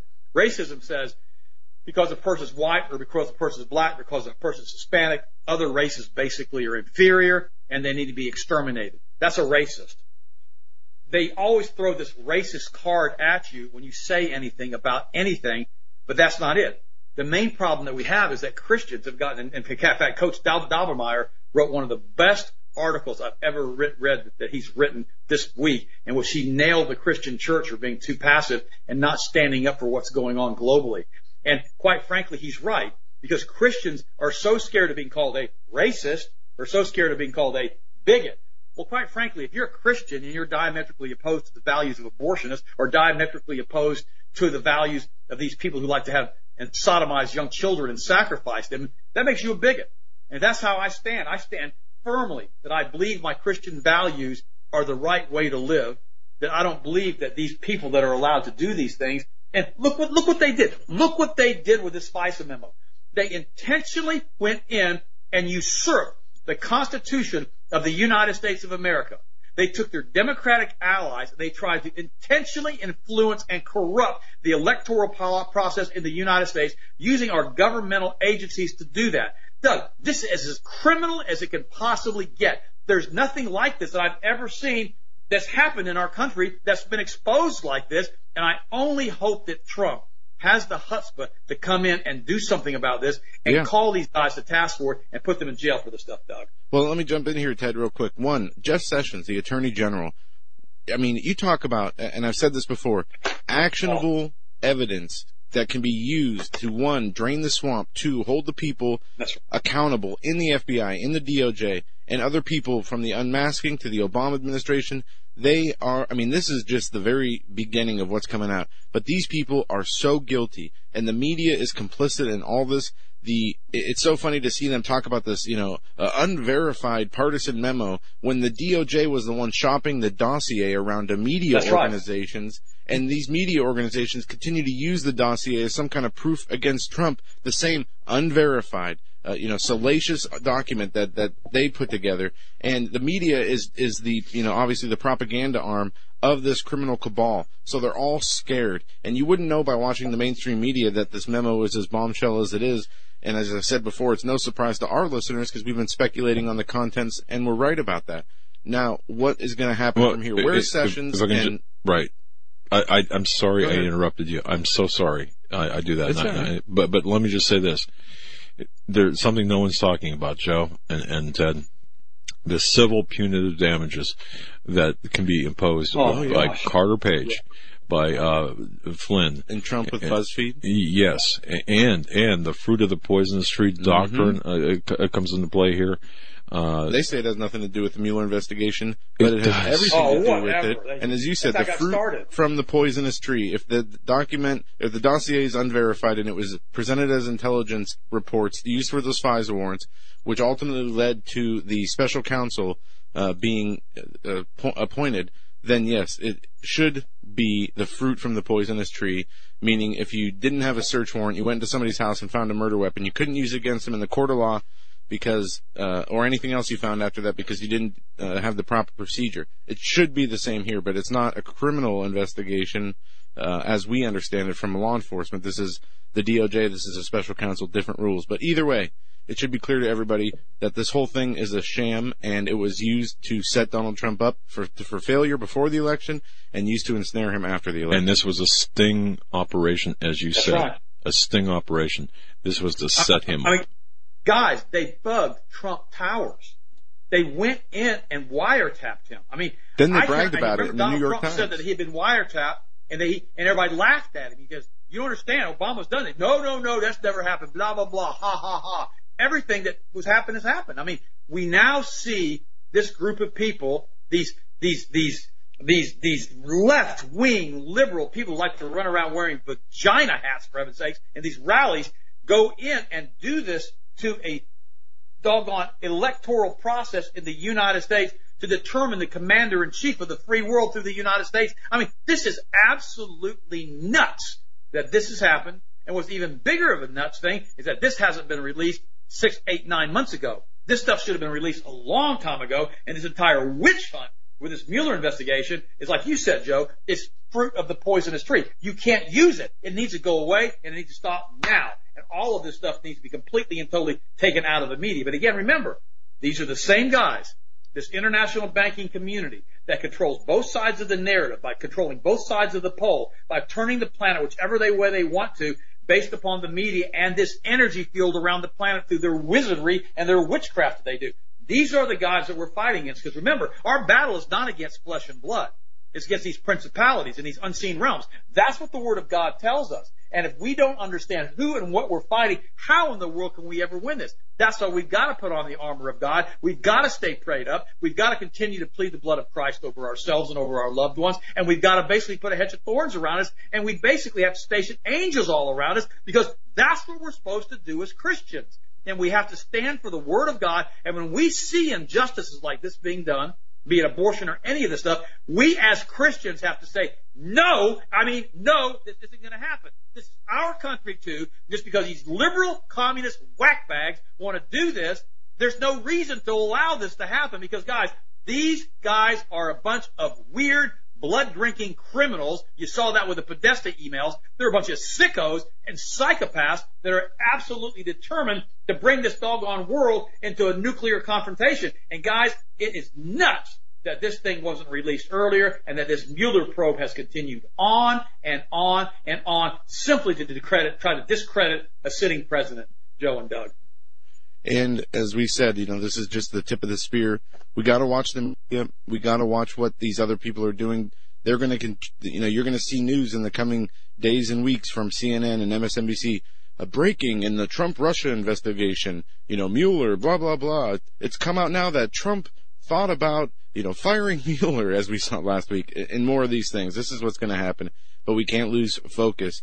And as you said earlier, Dad, Devin Nunes, this is only part one of another part that's coming out, focusing on the State Department. Don't forget, you have also the Inspector General's report into the mishandling of the Clinton email investigation, directly dealing with Andrew McCabe, and he's in trouble in more ways than one, from the protection of Hillary Clinton to the use of this unverified dossier misrepresented in order to get surveillance on the Trump campaign. It's a double whammy. I'm going to tell you, if I was McCabe right now, I'd be calling up lawyers. I'd be saying, you want to represent me, because I need it. McCabe, Strzok, hey, maybe Page. Comey's, professor buddy who leaked the information to the New York Times can represent him. I would be going to an extradition country, Doug and Joe. That's even, somewhere warm. Before this investigation started, I'd be wiring money out of the country. I would be heading to someplace else that aren't going to be basically putting me in, Guantanamo Bay.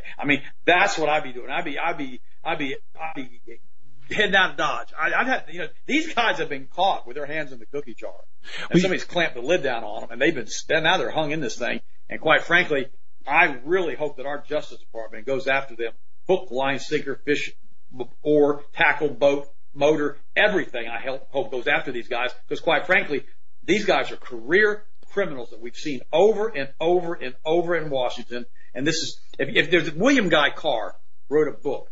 It's called Pawns in the Game. Everybody needs to read that book. Tupper Saucy wrote another book. It's called Rulers of Evil. That's free. All these are free online. And also William Guy Carr wrote another book. It was his unfinished book, and he talked about Satan being the prince of this world. All those books are free online, and everybody needs to read those 3 books. Guys, that will get your attention because it lays a lot of what these guys are doing and why they do it. A lot of going back to the Druidic worship when you read Tupper Saucy's book, all the way back through Egypt and what's going on with those guys. Guys, it's so in Egypt thousands of years ago. So you have to understand this is a battle that's been going on this planet for thousands and thousands of years. It's the battle that's been going on this planet that crucified the Son of Glory. This is the same group of people. These guys have not stopped, and they have this subversive thing that they do on an ongoing basis. When you get these Luciferians in here, again, it doesn't matter what their ethnic background is. They all believe the same thing, and they work towards the same purpose. And guys, this time it was to basically overthrow the United States, bring bestiality make it legal, to make pedophilia legal, to make all these sick things they do legal, and all of a sudden, they've all gotten busted. So guys, I praise God Almighty that Hillary Clinton did not become president of the United States because none of this stuff would have ever been exposed because we saw what that corrupt thing Obama did. I call him the gay Kenyan on my show, but that's what he did. I mean, look at Fast and Furious, look at IRS Gate, look at all of this stuff that was being done on an ongoing basis, and nobody was ever prosecuted for any of this stuff, guys. Complete and total nonsense that guy was ever even in the White House with that weirdo wife of his. And now we're having to deal with this blowback still from his administration a year later. But I'm so glad he's being exposed, his administration's being exposed, and all of these people that were players in this are being exposed, Doug and Joe. Absolutely right, Ted, and that's very well said. We only got about a minute and a half left. Tell the audience where they can find you on the radio, your website, and again, the deals that you have going on Health Masters with your supplements. Man, oh, thanks. Attention factor. Doug 25, attention factor. Just remember that. Go ahead. The attention factor, incredible product, top mental acuity, incredible workouts, incredible stamina, great product. I love it. 25% off, Doug 25 coupon, healthmasters.com. That's healthmasters.com. And again, for all of my listeners that are listening tonight and for all of your listeners, Doug, I want you guys to know something. Thank you for supporting the Hagmann broadcast. Thank you for supporting Health Masters. Thank you for you guys getting your multiple vitamins from Health Masters. We have the finest, highest quality multiple vitamins in the world as far as I'm concerned.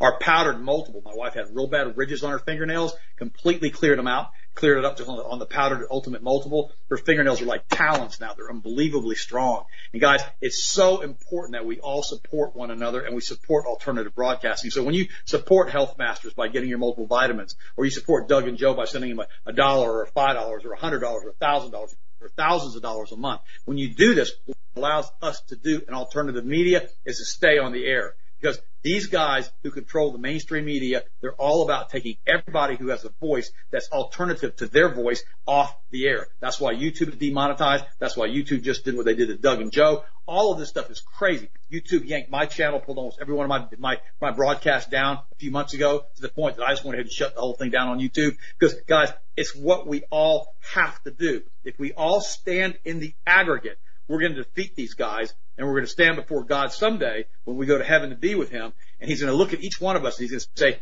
well done, you good and faithful servant. Guys, that's the most important thing that we can do, is to stand in aggregate together, because, guys, if we do that, there aren't enough of these crazy nutbags in this country to overthrow all of the good people that are listening tonight and all of the people that are patriots in the United States. Amen to that. Amen. Dr. Ted Broer. Thank you. When we come back, Austin will be our guest, followed by Sharon in our final hour. Don't go anywhere. Thank you, brother.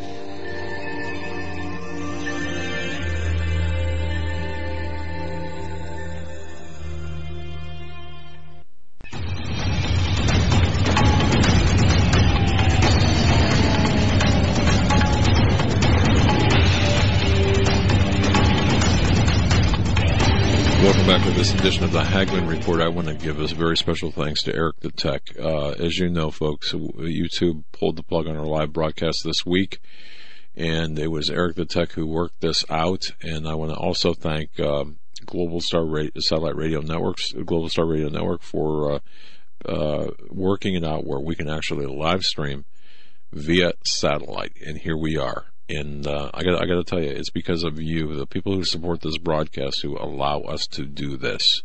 So thank you very much. I also want to say thanks to Alex Jones and his crew today for allowing me to in case you missed it, to host the the final hour. That was kind of a rush.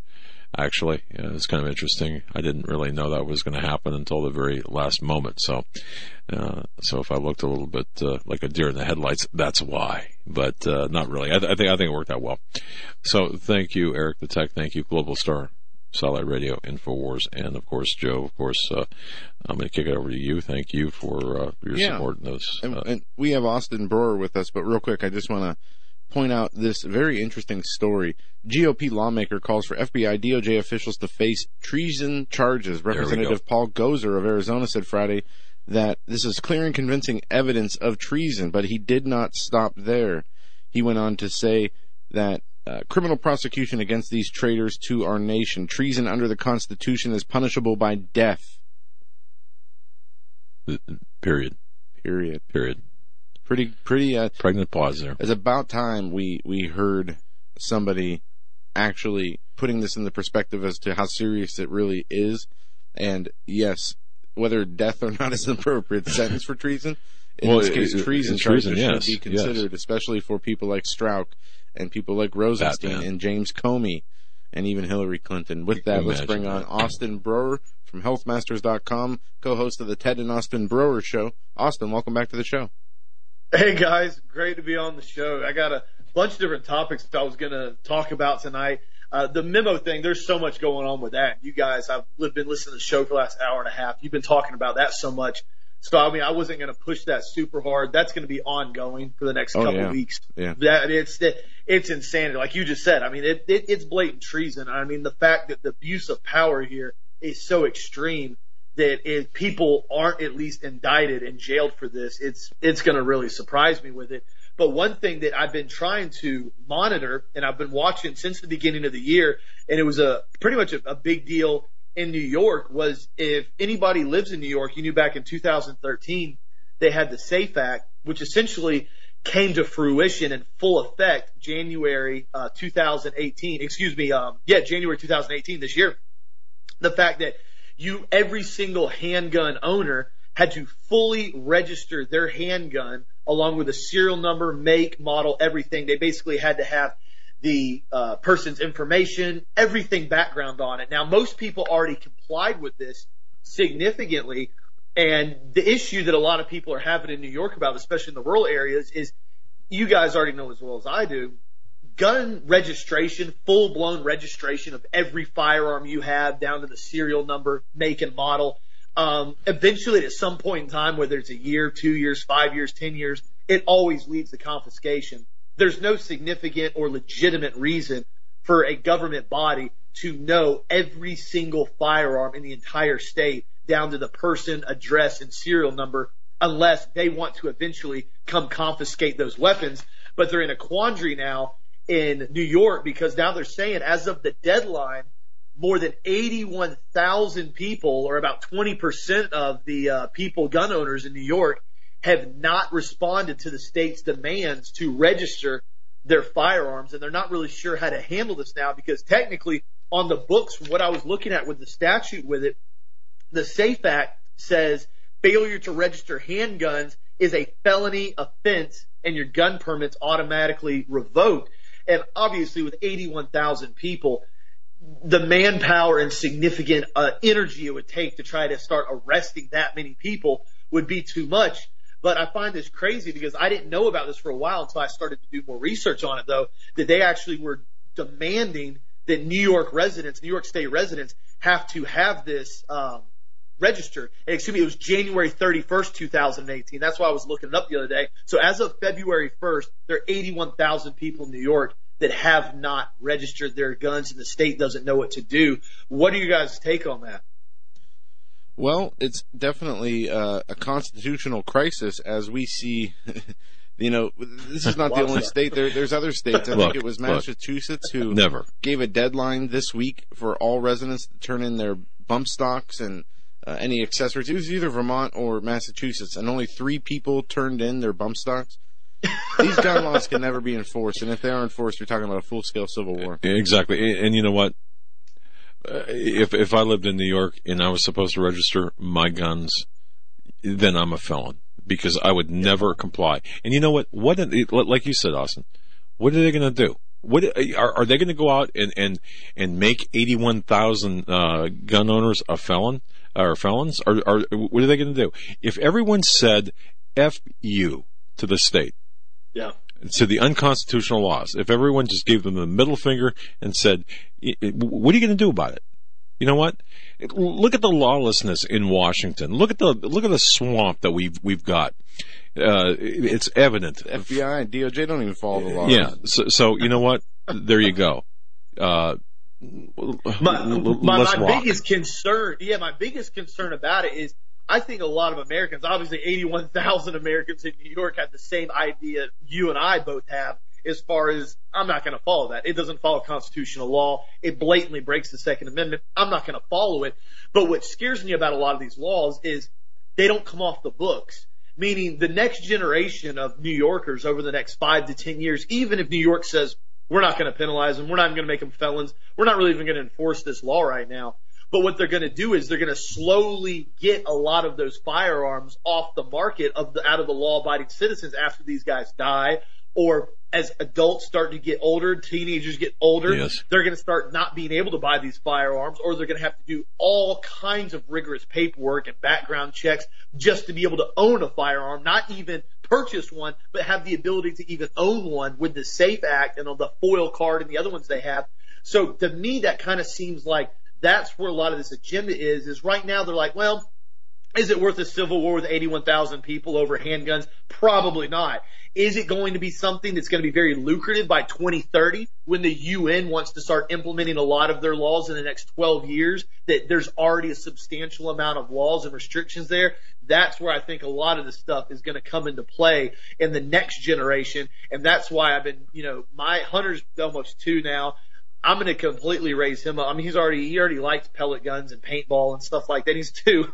So, I mean, I'm going to slowly teach him gun safety, teach him exact ways how to handle firearms, how to be safe with firearms, and let him know that is a God-given right to be able to own a firearm, and is not a privilege given to him by the state or the government, and it can never be taken away from him. And if we have a generation like that raised up onto the next round, they'd have a very hard time enforcing any of this stuff. But a lot of these kids are not being raised like that, unfortunately. No, you're exactly right. And I believe this is where we draw the line. And you want a war? Let's lock and load. And no, speaking of antiquated laws, by the way, it's still illegal to throw a live moose out of an airplane in Alaska, just in case anyone wants to, do that. But no, they can toss this law right to, where the sun does not shine. And I'm serious. We can, in fact, make a difference if we all say no. But we all have to stick together and say no. Exactly. Those people who have registered their firearms, what's wrong with you? And that's, I've been saying that. What is wrong with you? Just because somebody tells you you've got to, go ahead. Well, yeah, and I mean, that's the same analogy I use. I'm like, well, in China, they say if you have more than 2 girls that are children, the second child's a female or a third child or something, it's mandated you have to abort your child. I don't remember the exact law on it. It's like, okay, I mean, really? So that's something we're supposed to follow? What happens when the state is overreaching and tyrannical and they start coming in and demanding you do unethical, unlawful, and unconstitutional things? Oh, well, I'm just going to follow it because that's the law that they made now. No, absolutely not. Also, too, I wanted to touch on this very, very strange issue that seems to be going on with the Vegas autopsy. Have you guys talked about that at all this week? Not with the actual victims, but with Paddock as well. Yeah, we had Laura Loomer on Tuesday, I believe it was, and she gave us updates. I don't know if you're familiar with her. She's a citizen journalist who was there right after the shooting, thrown out of press conferences for asking the right questions to Lombardo. But she also was able to breach the service elevator in the Mandalay Bay just last week and go up to the 32nd floor more than 4 times uninterrupted and made a video of that. But yes, we know that Paddock's body was cremated on December 21st, and the coroner will not release even though ordered by a judge, will not release the final autopsy, and they say because that report has not yet been finalized. But what has not been finalized about a report when the body was burned on December 21st? How do you not have that completed? And what are they afraid it's going to show is the real question. Well, right. And then as of this week so far, he released every autopsy supposedly from the 58 people that were basically killed. I think he released that yesterday. And of course, all the names were redacted. Whether or not that was legit or not, I don't know. The weird part about it to me, though, is that we also, too, saw the search warrant released from the SWAT raid on his room. And then what they did was this week, if you guys saw that, the official narrative, what they're saying on the search warrant, is that SWAT actually breached the room, and the front man, basically the breacher that was running point, saw Paddock stick a gun to his head and pull the trigger, which to me, that made no sense at all, is what I was talking to Dad about on our show the other day when I read that, because anybody that understands special weapons and tactics, especially with law enforcement, the front man, if you're breaching a room, the front man of the SWAT team, if you see anything that is even remotely resembles a threat, especially when you supposedly just had an active shooter that pulled off 1,000 rounds more from a balcony, and you breach a room and you see somebody basically stick a gun up to their head, you're probably going to light him up regardless if he's even going to shoot himself. But secondly, the odd part to me is like what you were just saying. He shot himself in the head, supposedly, or in the mouth of the video show or the photo show. Yeah. And how long does that take to do an autopsy on? No, and only right. that, once you do the autopsy, why would you turn around and cremate the body when you don't even have a finalized autopsy? And as of today, he still has not released it. He's refusing to release it. He's been fined for not releasing it. Yeah, he's getting fined now. He said it's not finalized. It's not finalized. And so to me, I was talking to Dad. I said, this is either two factors. This guy may be stuck in a rock and a hard place. I don't know his background. I don't know if he's a legit coroner or if he's bought and paid for by the FBI. But there's a good possibility with this guy now. He's stuck in a pickle, a big one, because he may have looked at this now and he goes, okay, they breached the room at 11:52.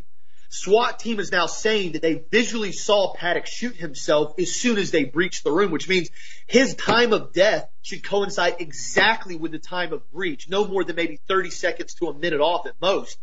So if his coroner report shows anything other than the time of death being the exact time of the breach, it's going to be blatantly obvious that something was staged, and that's more than likely what's happening here. Let's talk about this, because I remember going through those videos of the Vegas shooting for weeks, and we found a video of some people at a bus stop that were crouching down, documenting the firings, and you heard the automatic burst.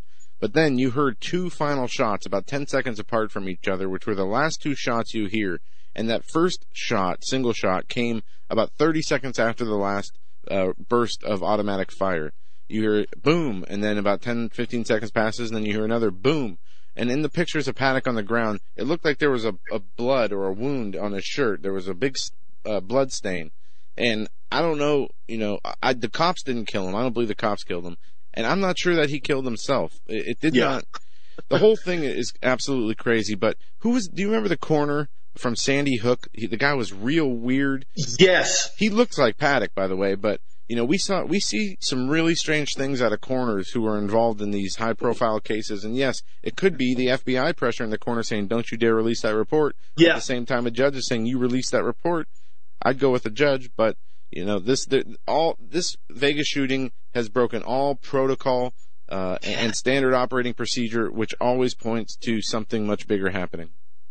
No, you're exactly right, because even from the time of the shooting, from the automatic weapon fire, police didn't breach the room, if I'm not mistaken, on the timeline till like 20 or 30 minutes after he was done shooting.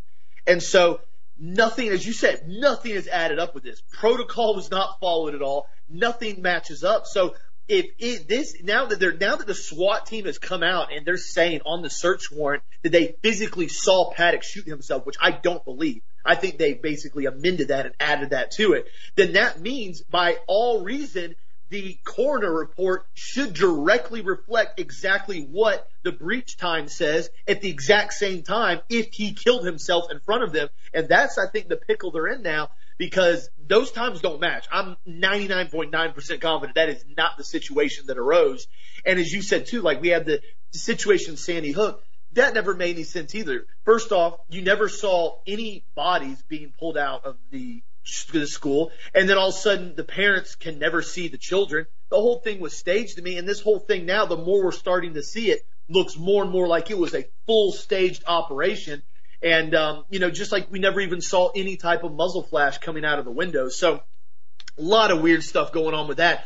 Also, too, I wanted to add in, because last 2 weeks ago, you and I talked in detail about basically the issue of constitutional versus state rights and what the line is drawn and where the police state will be drawn as far as the line's going to be drawn with the police state with ICE and basically doing these raids with illegals.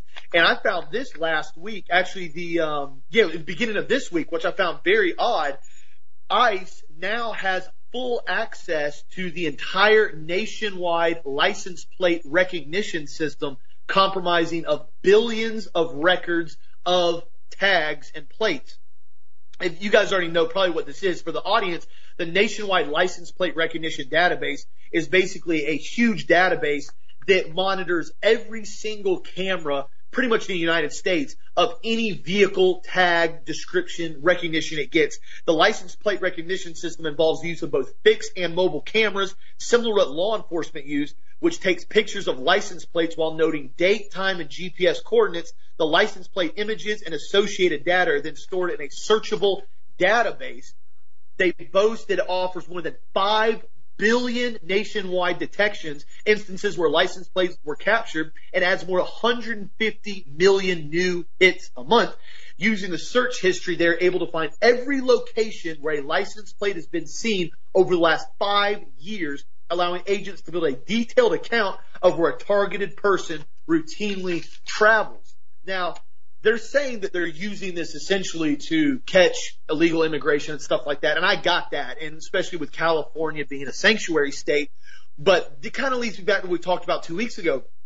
They're almost using this immigration crackdown now as an excuse to completely violate our rights. This is not the police system. This is basically a private security firm that collects all this data. The company is called Vigilant Solutions.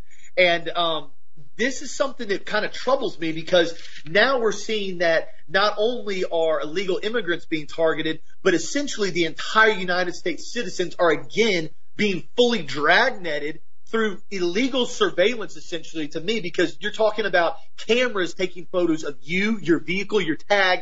Everywhere you go that there's a camera, they're monitoring your vehicle back for the last 5 years, and these guys have unfettered access to it. They don't even have to have a warrant or an excuse to go on this database now. So this is something we have to really continue to watch, that ICE doesn't become the new NSA or the new DHS, and we start having every faction of these alphabet agencies turn into these monitoring services that can literally watch and monitor everything we do, because that's what I kind of feel like this is starting to lead into, guys. Well, you covered a lot there, Austin, and one of the things that's very interesting, you have the Real ID Act that is being implemented, and then, the tracking. Yep. They can track us just by the NSA and other intelligence agencies. They can ping our phones, even if we have the location services turned off, even if the phone's turned off. They can still ping our phones and find out where we are. They can listen to us through our computers and through any electronic devices.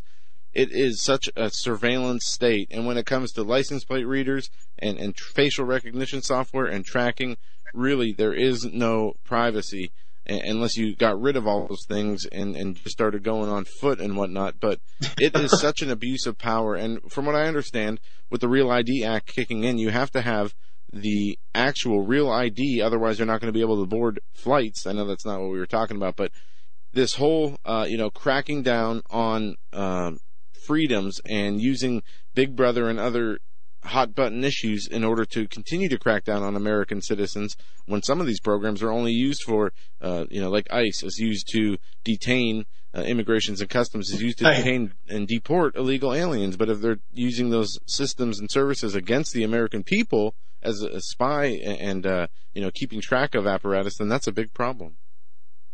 Yeah, I agree, because like exactly what you just said, ICE's first designation was to basically detain illegals and work on deporting them, any issues like that surrounding that. Now we're talking about they have full access to every single license plate usage over the last 5 years nationwide to prevent illegal immigration. And the ID Act, that was something else I was going to talk about.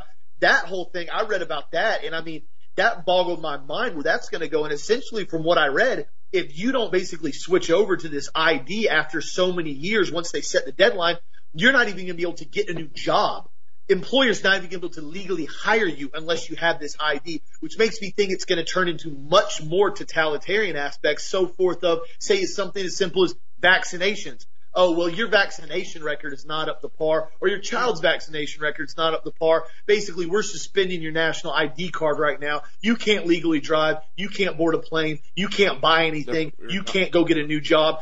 Your life basically stops until you comply with what we're telling you to do and you get your national ID card updated with whatever we demand you to do.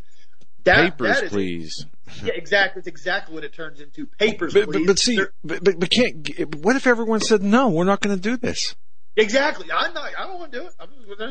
Why? Why do I have to do it? That's my question. Why? What constitutional grounds requires me to have a national biometric ID for me to live freely, unmolested on my way? I've never seen a constitutional law that says that. And I see these morons, and I don't want to take your time up, but I see these morons out there who call themselves Christians, who have websites who are saying, well, this is the sovereign citizen movement. No, it's not. It's common friggin' sense. Yeah. Okay? Go ahead. No, you're absolutely right. One last story, because I know we're running out of time on here. I got a couple minutes left. This is something I brought up a lot, and most people have always kind of argued with me about this regarding the flu vaccination. There's a new article that just came out now, published in the Proceedings of the National Academy of Sciences. I've always brought this up because it's so crazy to me how we always have this flu season that has a tendency to coincidentally start when flu vaccines start being administered, if anybody else has noticed that. And what's funny to me is there's never the flu vaccine supposedly mutates every year. We have this new form of it, which in a lot of aspects I think that's accurate, but there's never a patient zero. There's never somebody you can say, this is where the flu started with again. It always seems to pop up. Flu season's here, get your flu shots, and a month or two later, coincidentally, everybody has the flu. Well, now this new article, this study that was published, finds that people who receive flu shots emit 630% more flu virus particles in the air when they sneeze or cough compared to non-vaccinated individuals. In effect, the findings document evidence that flu vaccination spread the flu. Essentially, the findings in the document in a study entitled Infectious Virus and Exhaled Breath of Symptomatic Seasonal Influenza Cases from a Community College.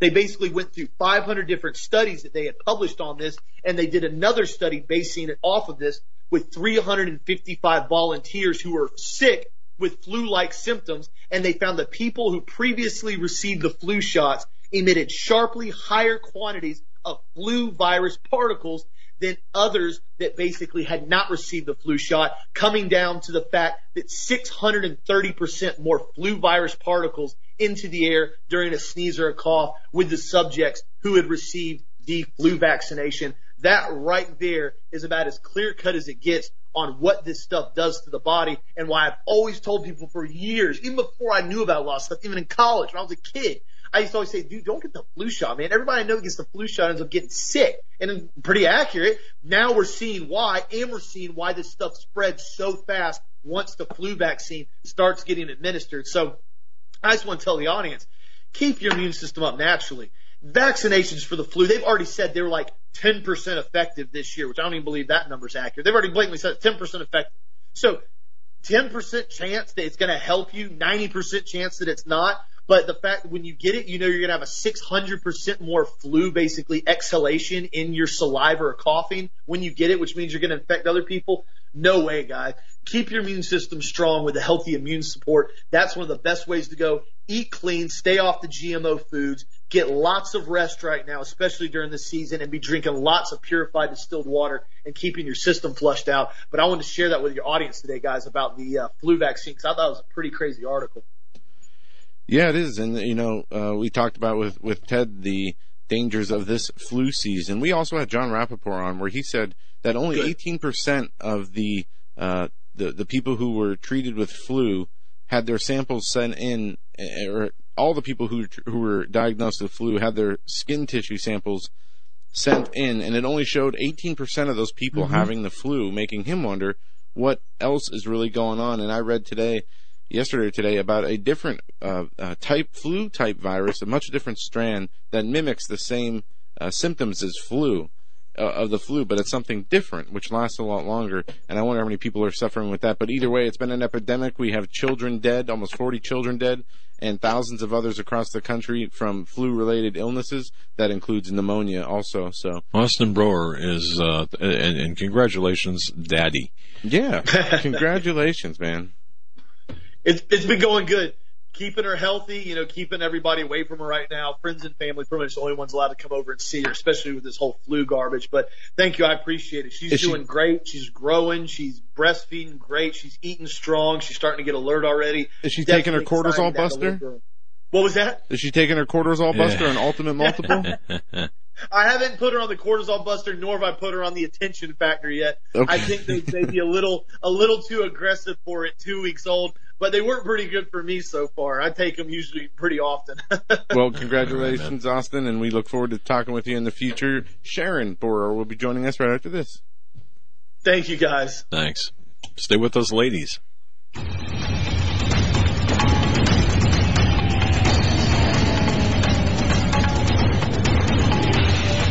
This is the final segment for the Hagmann Report today. This is Friday, February 2nd, 2018. A very historic day.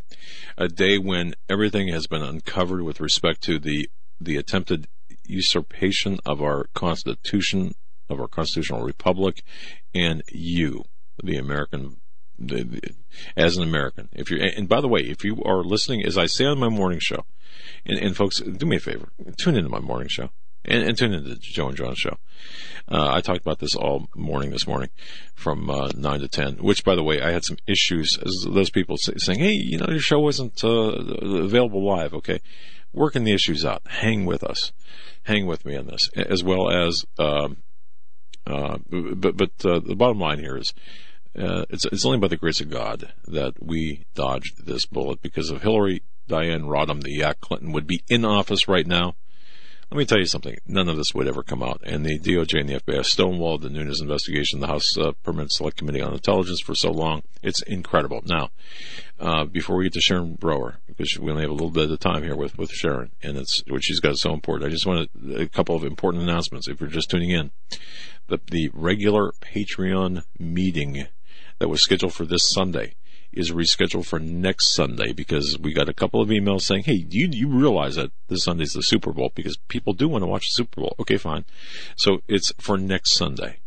And we thank you for your support. The patrons, we thank you so much for your support. The people have sent assistance via PayPal, thank you. And via mail, thank you. We read all of the email we get. We read all of the mail we get. One last thing as well. I want to thank specifically Global Star Radio. What you're seeing right now, the video on Hagmann Report is not through YouTube. YouTube said, and they even slapped me for mentioning the live stream on a YouTube video. So you can see where the writing's on the wall. The conservatives, the Christian conservatives, the people with different political ideologies than the Silicon denizens of the Silicon Valley, the swamp creatures there. It's not long for this world. We will post these shows on YouTube after the fact. But thank you, Global Star Radio, for making this available for us. I mean, you talk about some stuff that Eric the Tech had to do. Incredible stuff. I mean, he was up, he hasn't slept in like 6 days. I don't know. It's the attention factor that he's taking, that is working for him. So anyway, saying that, Sharon, thanks for bearing with me during those announcements. Oh, those were important announcements.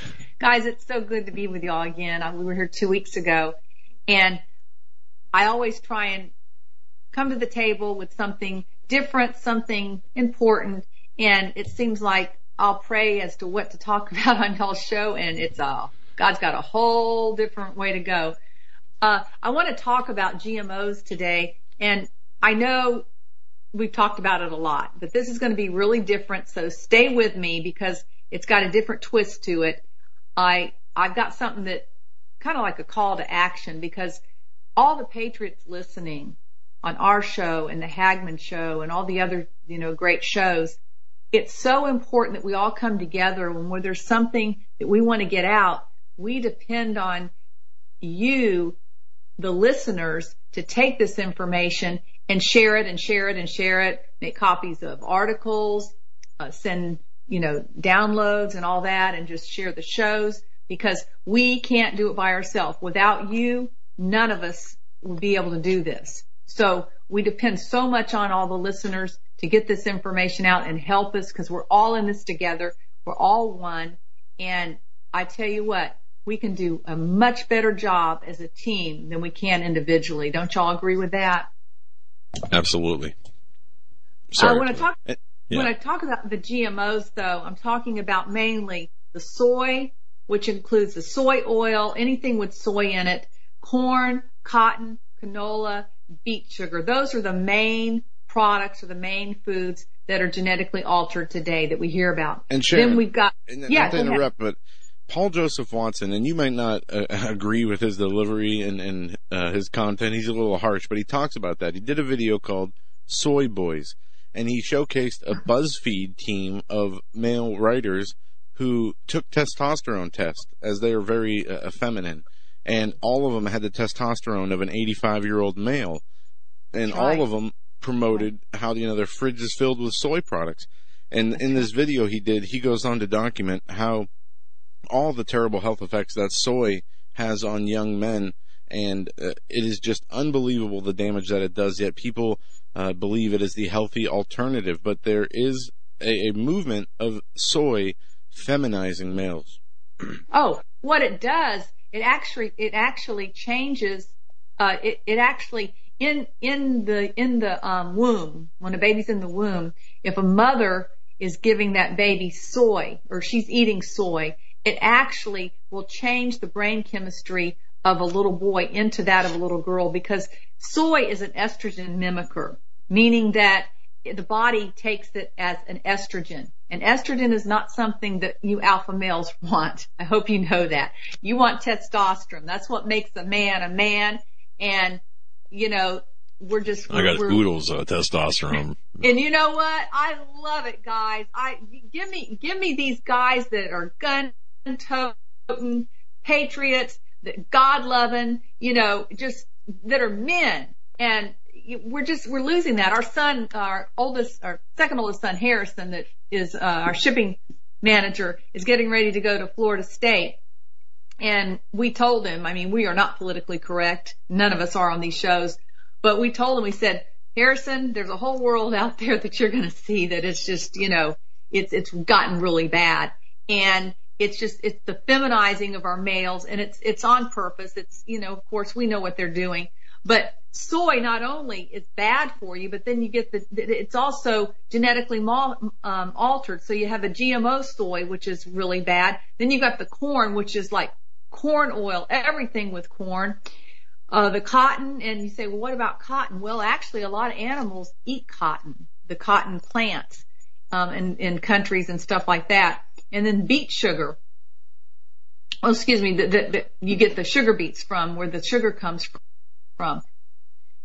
In our book, Eat Clean and Be Healthy, we've got a whole section on the GMO foods, and I suggest that you read that and take it seriously, guys. I know we get people all the time, friends and everything. They just don't want to be coachable. They'll do so well. They'll start eating organic. Then they'll go back to the GMOs. Then they've got stomach issues. Their health starts deteriorating. It is real. GMO food is not good for you.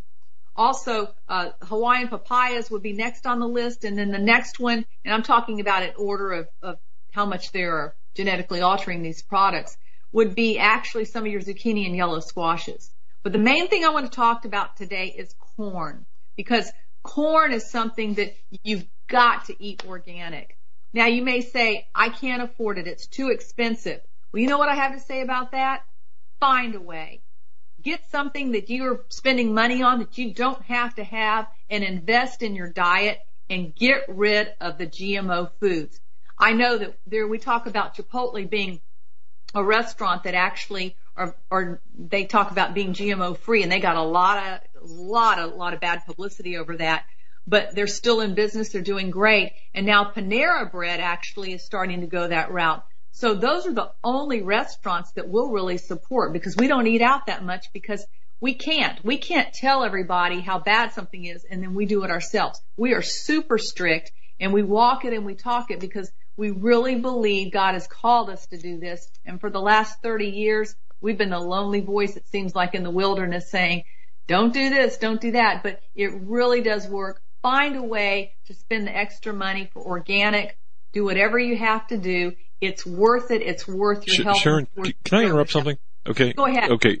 On buying organic. Now, and folks, listen carefully to this, because I saw a video, and maybe you can tell me if this is true. And I even asked the guy at the supermarket. He thought he looked at me and thought I was nuts. Okay. To identify organic produce, you know the stickers, the 4-digit stickers? Yes. Okay. PLU code. Okay. If it begins with a 4, it's bad. If it begins with a 9, it's organic. Have you even heard that? No, it's not true. I bought organic bananas yesterday. I've heard it. Okay. And the PLU code was 4077. You're right. I found it's not true, but I've heard that, yes. It's not true? What I go by is the universal symbol for USDA organic certified. That's what you have to go by. There's also a universal symbol for GMO free. And those are the only two things I really think you can trust. Now, I don't like dissing people or dissing companies. Diss away. Okay. I'm really ticked off with Whole Foods. You know, they kind of sold themselves to Amazon, and I don't trust them. We've got a chain here in Florida called Chamberlain's. Those people, they're a small corporation, very small, but they maybe have 15 stores, and Amazon hasn't bought them out yet. They haven't given over to Whole Foods, and their prices are really good, and you know, I really trust them. But there's very few things I'll buy at Whole Foods unless it's something from another company that I know is organic. I just don't trust them anymore because, again, they sold out to Amazon. But we talk about GMOs with people, and the twist I had today, and it really is a burden on me because, you know, we spend a lot of time up in North Carolina, and we, like a lot of you and a lot of the listeners, we love animals. I mean, we're great animal lovers. If you're not, okay, I'm sorry, but we really love wildlife and animals, and we're around a lot of deer and everything. And Doug and Joe, y'all being from Pennsylvania, I mean, we're hearing a lot of stuff about the deer up there. And I thought, well, you know, I'm going to talk about this and address this today because, well, let's even go further. People and their pets, like their dogs, their cats, pretty much somebody either has a dog or a cat if they have a pet at home. But the problem is that the GMO food that we're feeding our animals is very dangerous. And years ago, I mean, growing up when we had pets, we didn't have problems with skin problems and digestive problems and all that you're seeing in these animals today in our home pets. And it's gotten really ridiculous. Dr. Michael W. Fox, who was a former vice president of the International Humane Society. He's a renowned veterinarian. He spent a lifetime working with GMO foods in pet food. And he's found tremendous correlation with the GMO corn, the GMO soy in these pet foods. And he just says stay away from them. For instance, in 2009, there were over 60% corn grown in the U.S. was genetically modified. And according to more recent information, Monsanto has disclosed that half of the sweet corn grown in the U.S. farms comes from genetically modified seed. Half of it. GMO corn contains 19 times more glyphosate, which is Roundup, which is horrible, than is permitted as a maximum in drinking water. It also is 130 times more glyphosate that has been found in tests to cause organ damage in animals. Now we talk about organ damage in animals. Think about the people you talk to. Oh, my dog's going to have this. Even hearing about transplants in animals. digestive issues. It goes on and on and on. Well, we've got to quit giving our pets GMO foods too, guys. And normally most people feed their animals better than they eat themselves. I've known people that they will not touch GMO food. They will not give their animal corn, soy. It's got to be the best food that they can possibly buy. Yet you'll see them eating junk. And I just don't understand it, because if they took care of themselves as well as they took care of their animals, they'd be in a lot better shape. But Dr. Fox went on to say that glyphosate, which is an herbicide, is applied to millions of acres across the United States and other countries, and these poisons are absorbed by the crops. Now, they're absorbed by the crops. They are engineered to be herbicide resistant. That's the whole reason that we have the crops. But the herbicides cause kidney damage in animals, endocrine disruption, and birth defects in frogs and amphibians, because you got the runoff from all the glyphosate. Glyphosate has also been linked to miscarriage, premature births, and non-Hodgkin's lymphoma in humans.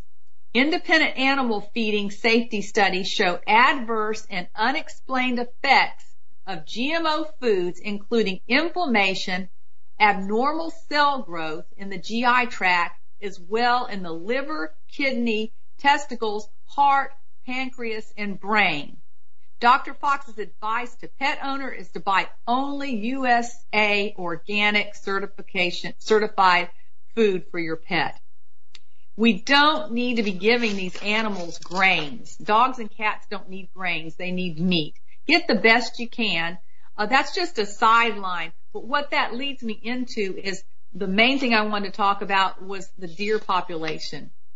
I know you guys, Doug and Joe, are from Pennsylvania, and I'm very impressed with the Pennsylvania Game Commission website and some of the information they have, because Jerry Frazier of the Pennsylvania Game Commission, Jim Croom, which is a deer biologist for West Virginia Division of Natural Resources, and Ann Bellman, which is a veterinarian and wildlife disease specialist of the National Wildlife Health Center, all agree and unanimous that say feeding deer is a bad idea.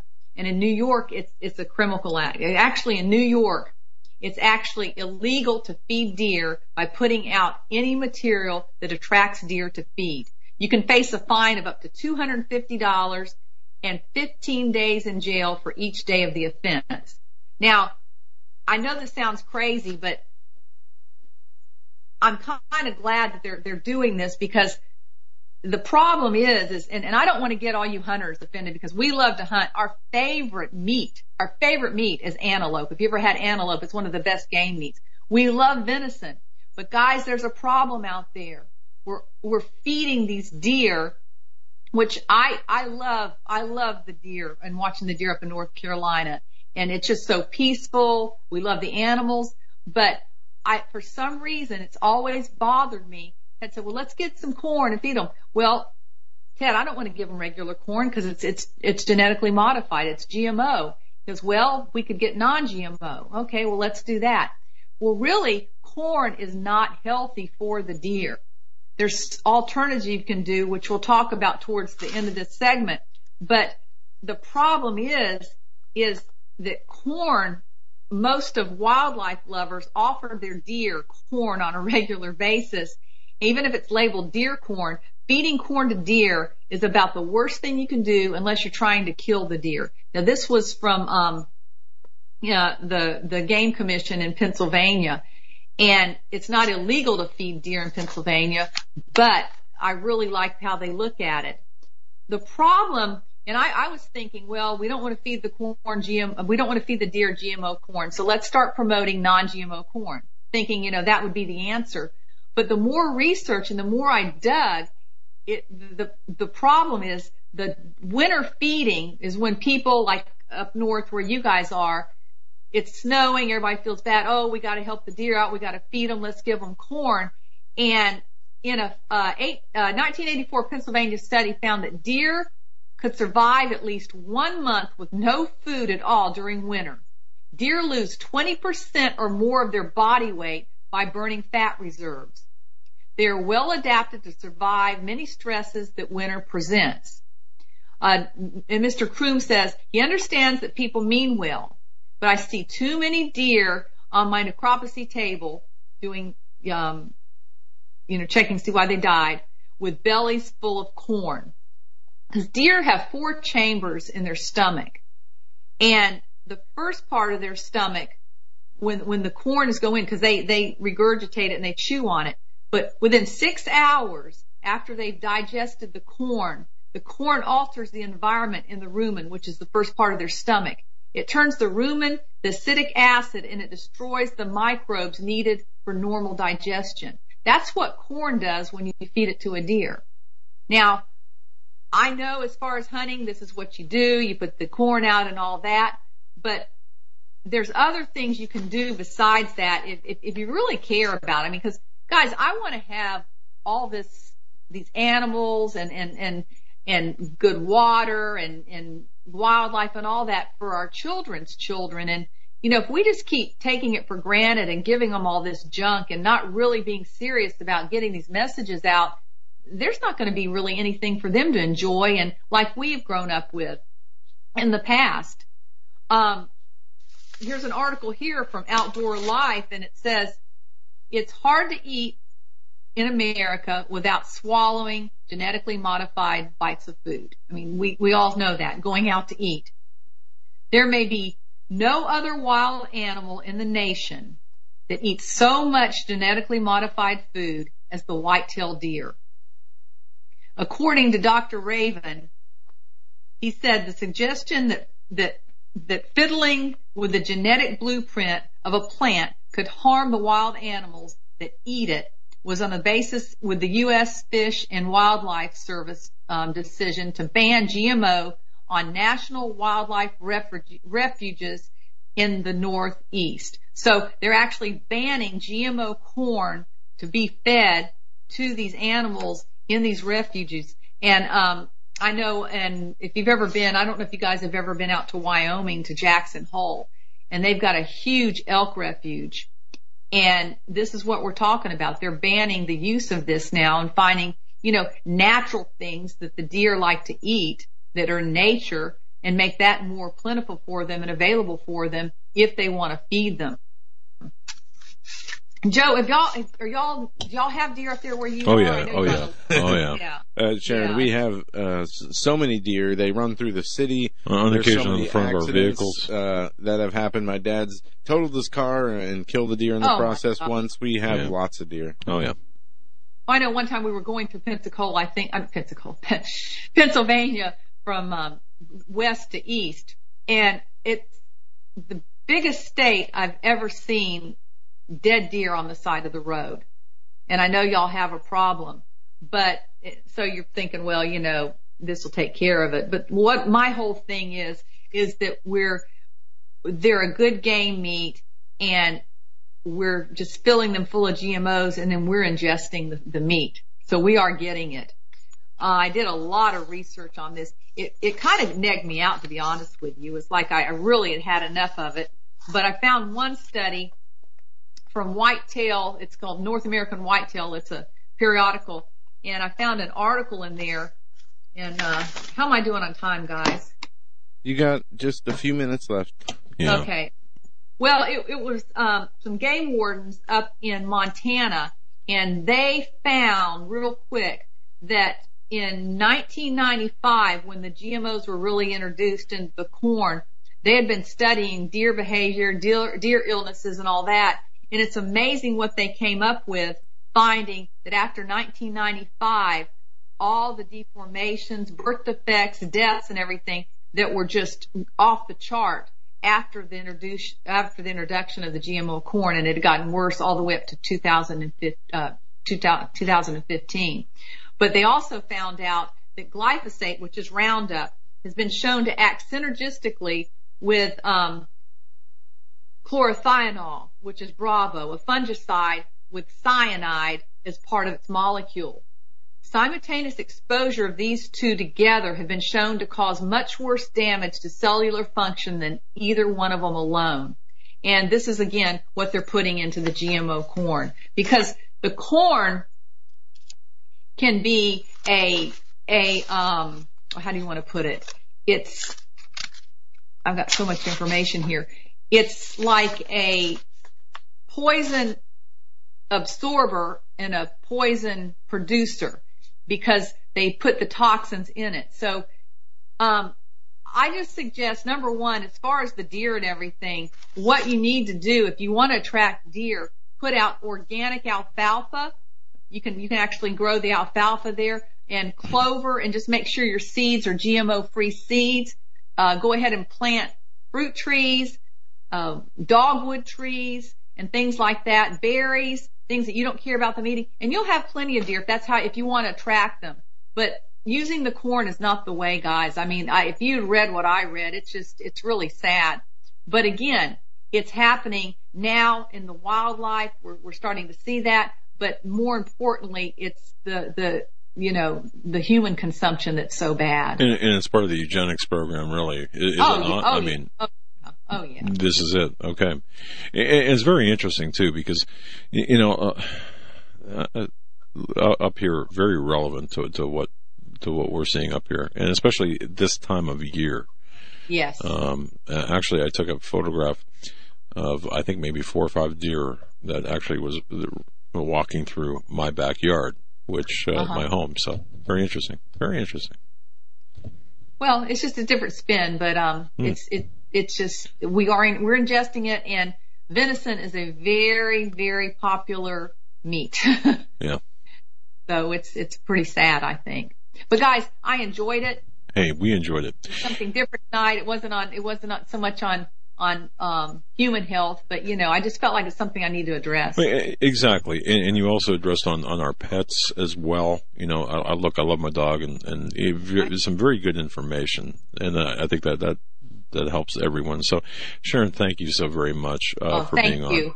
And I can't say enough about Attention Factor. It is a fantastic product. You guys really hit this one out of the park. Attention Factor.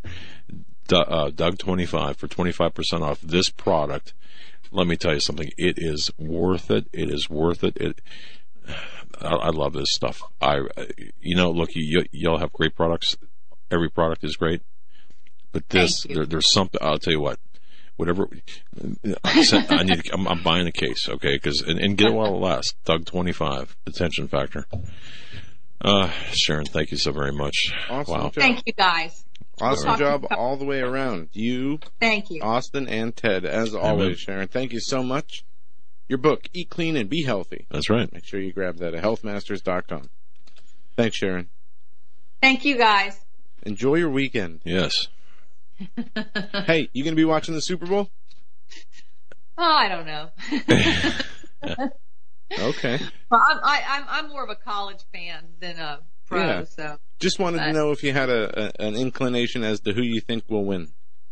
Nope. Okay. You're asking the wrong person. If it was college football, I'd have an answer for you, but I'm just, I love my college teams. Sharon, who's playing in the Super Bowl? Yeah, there you go. Who's playing? Come on. You're asking me a question I don't even know.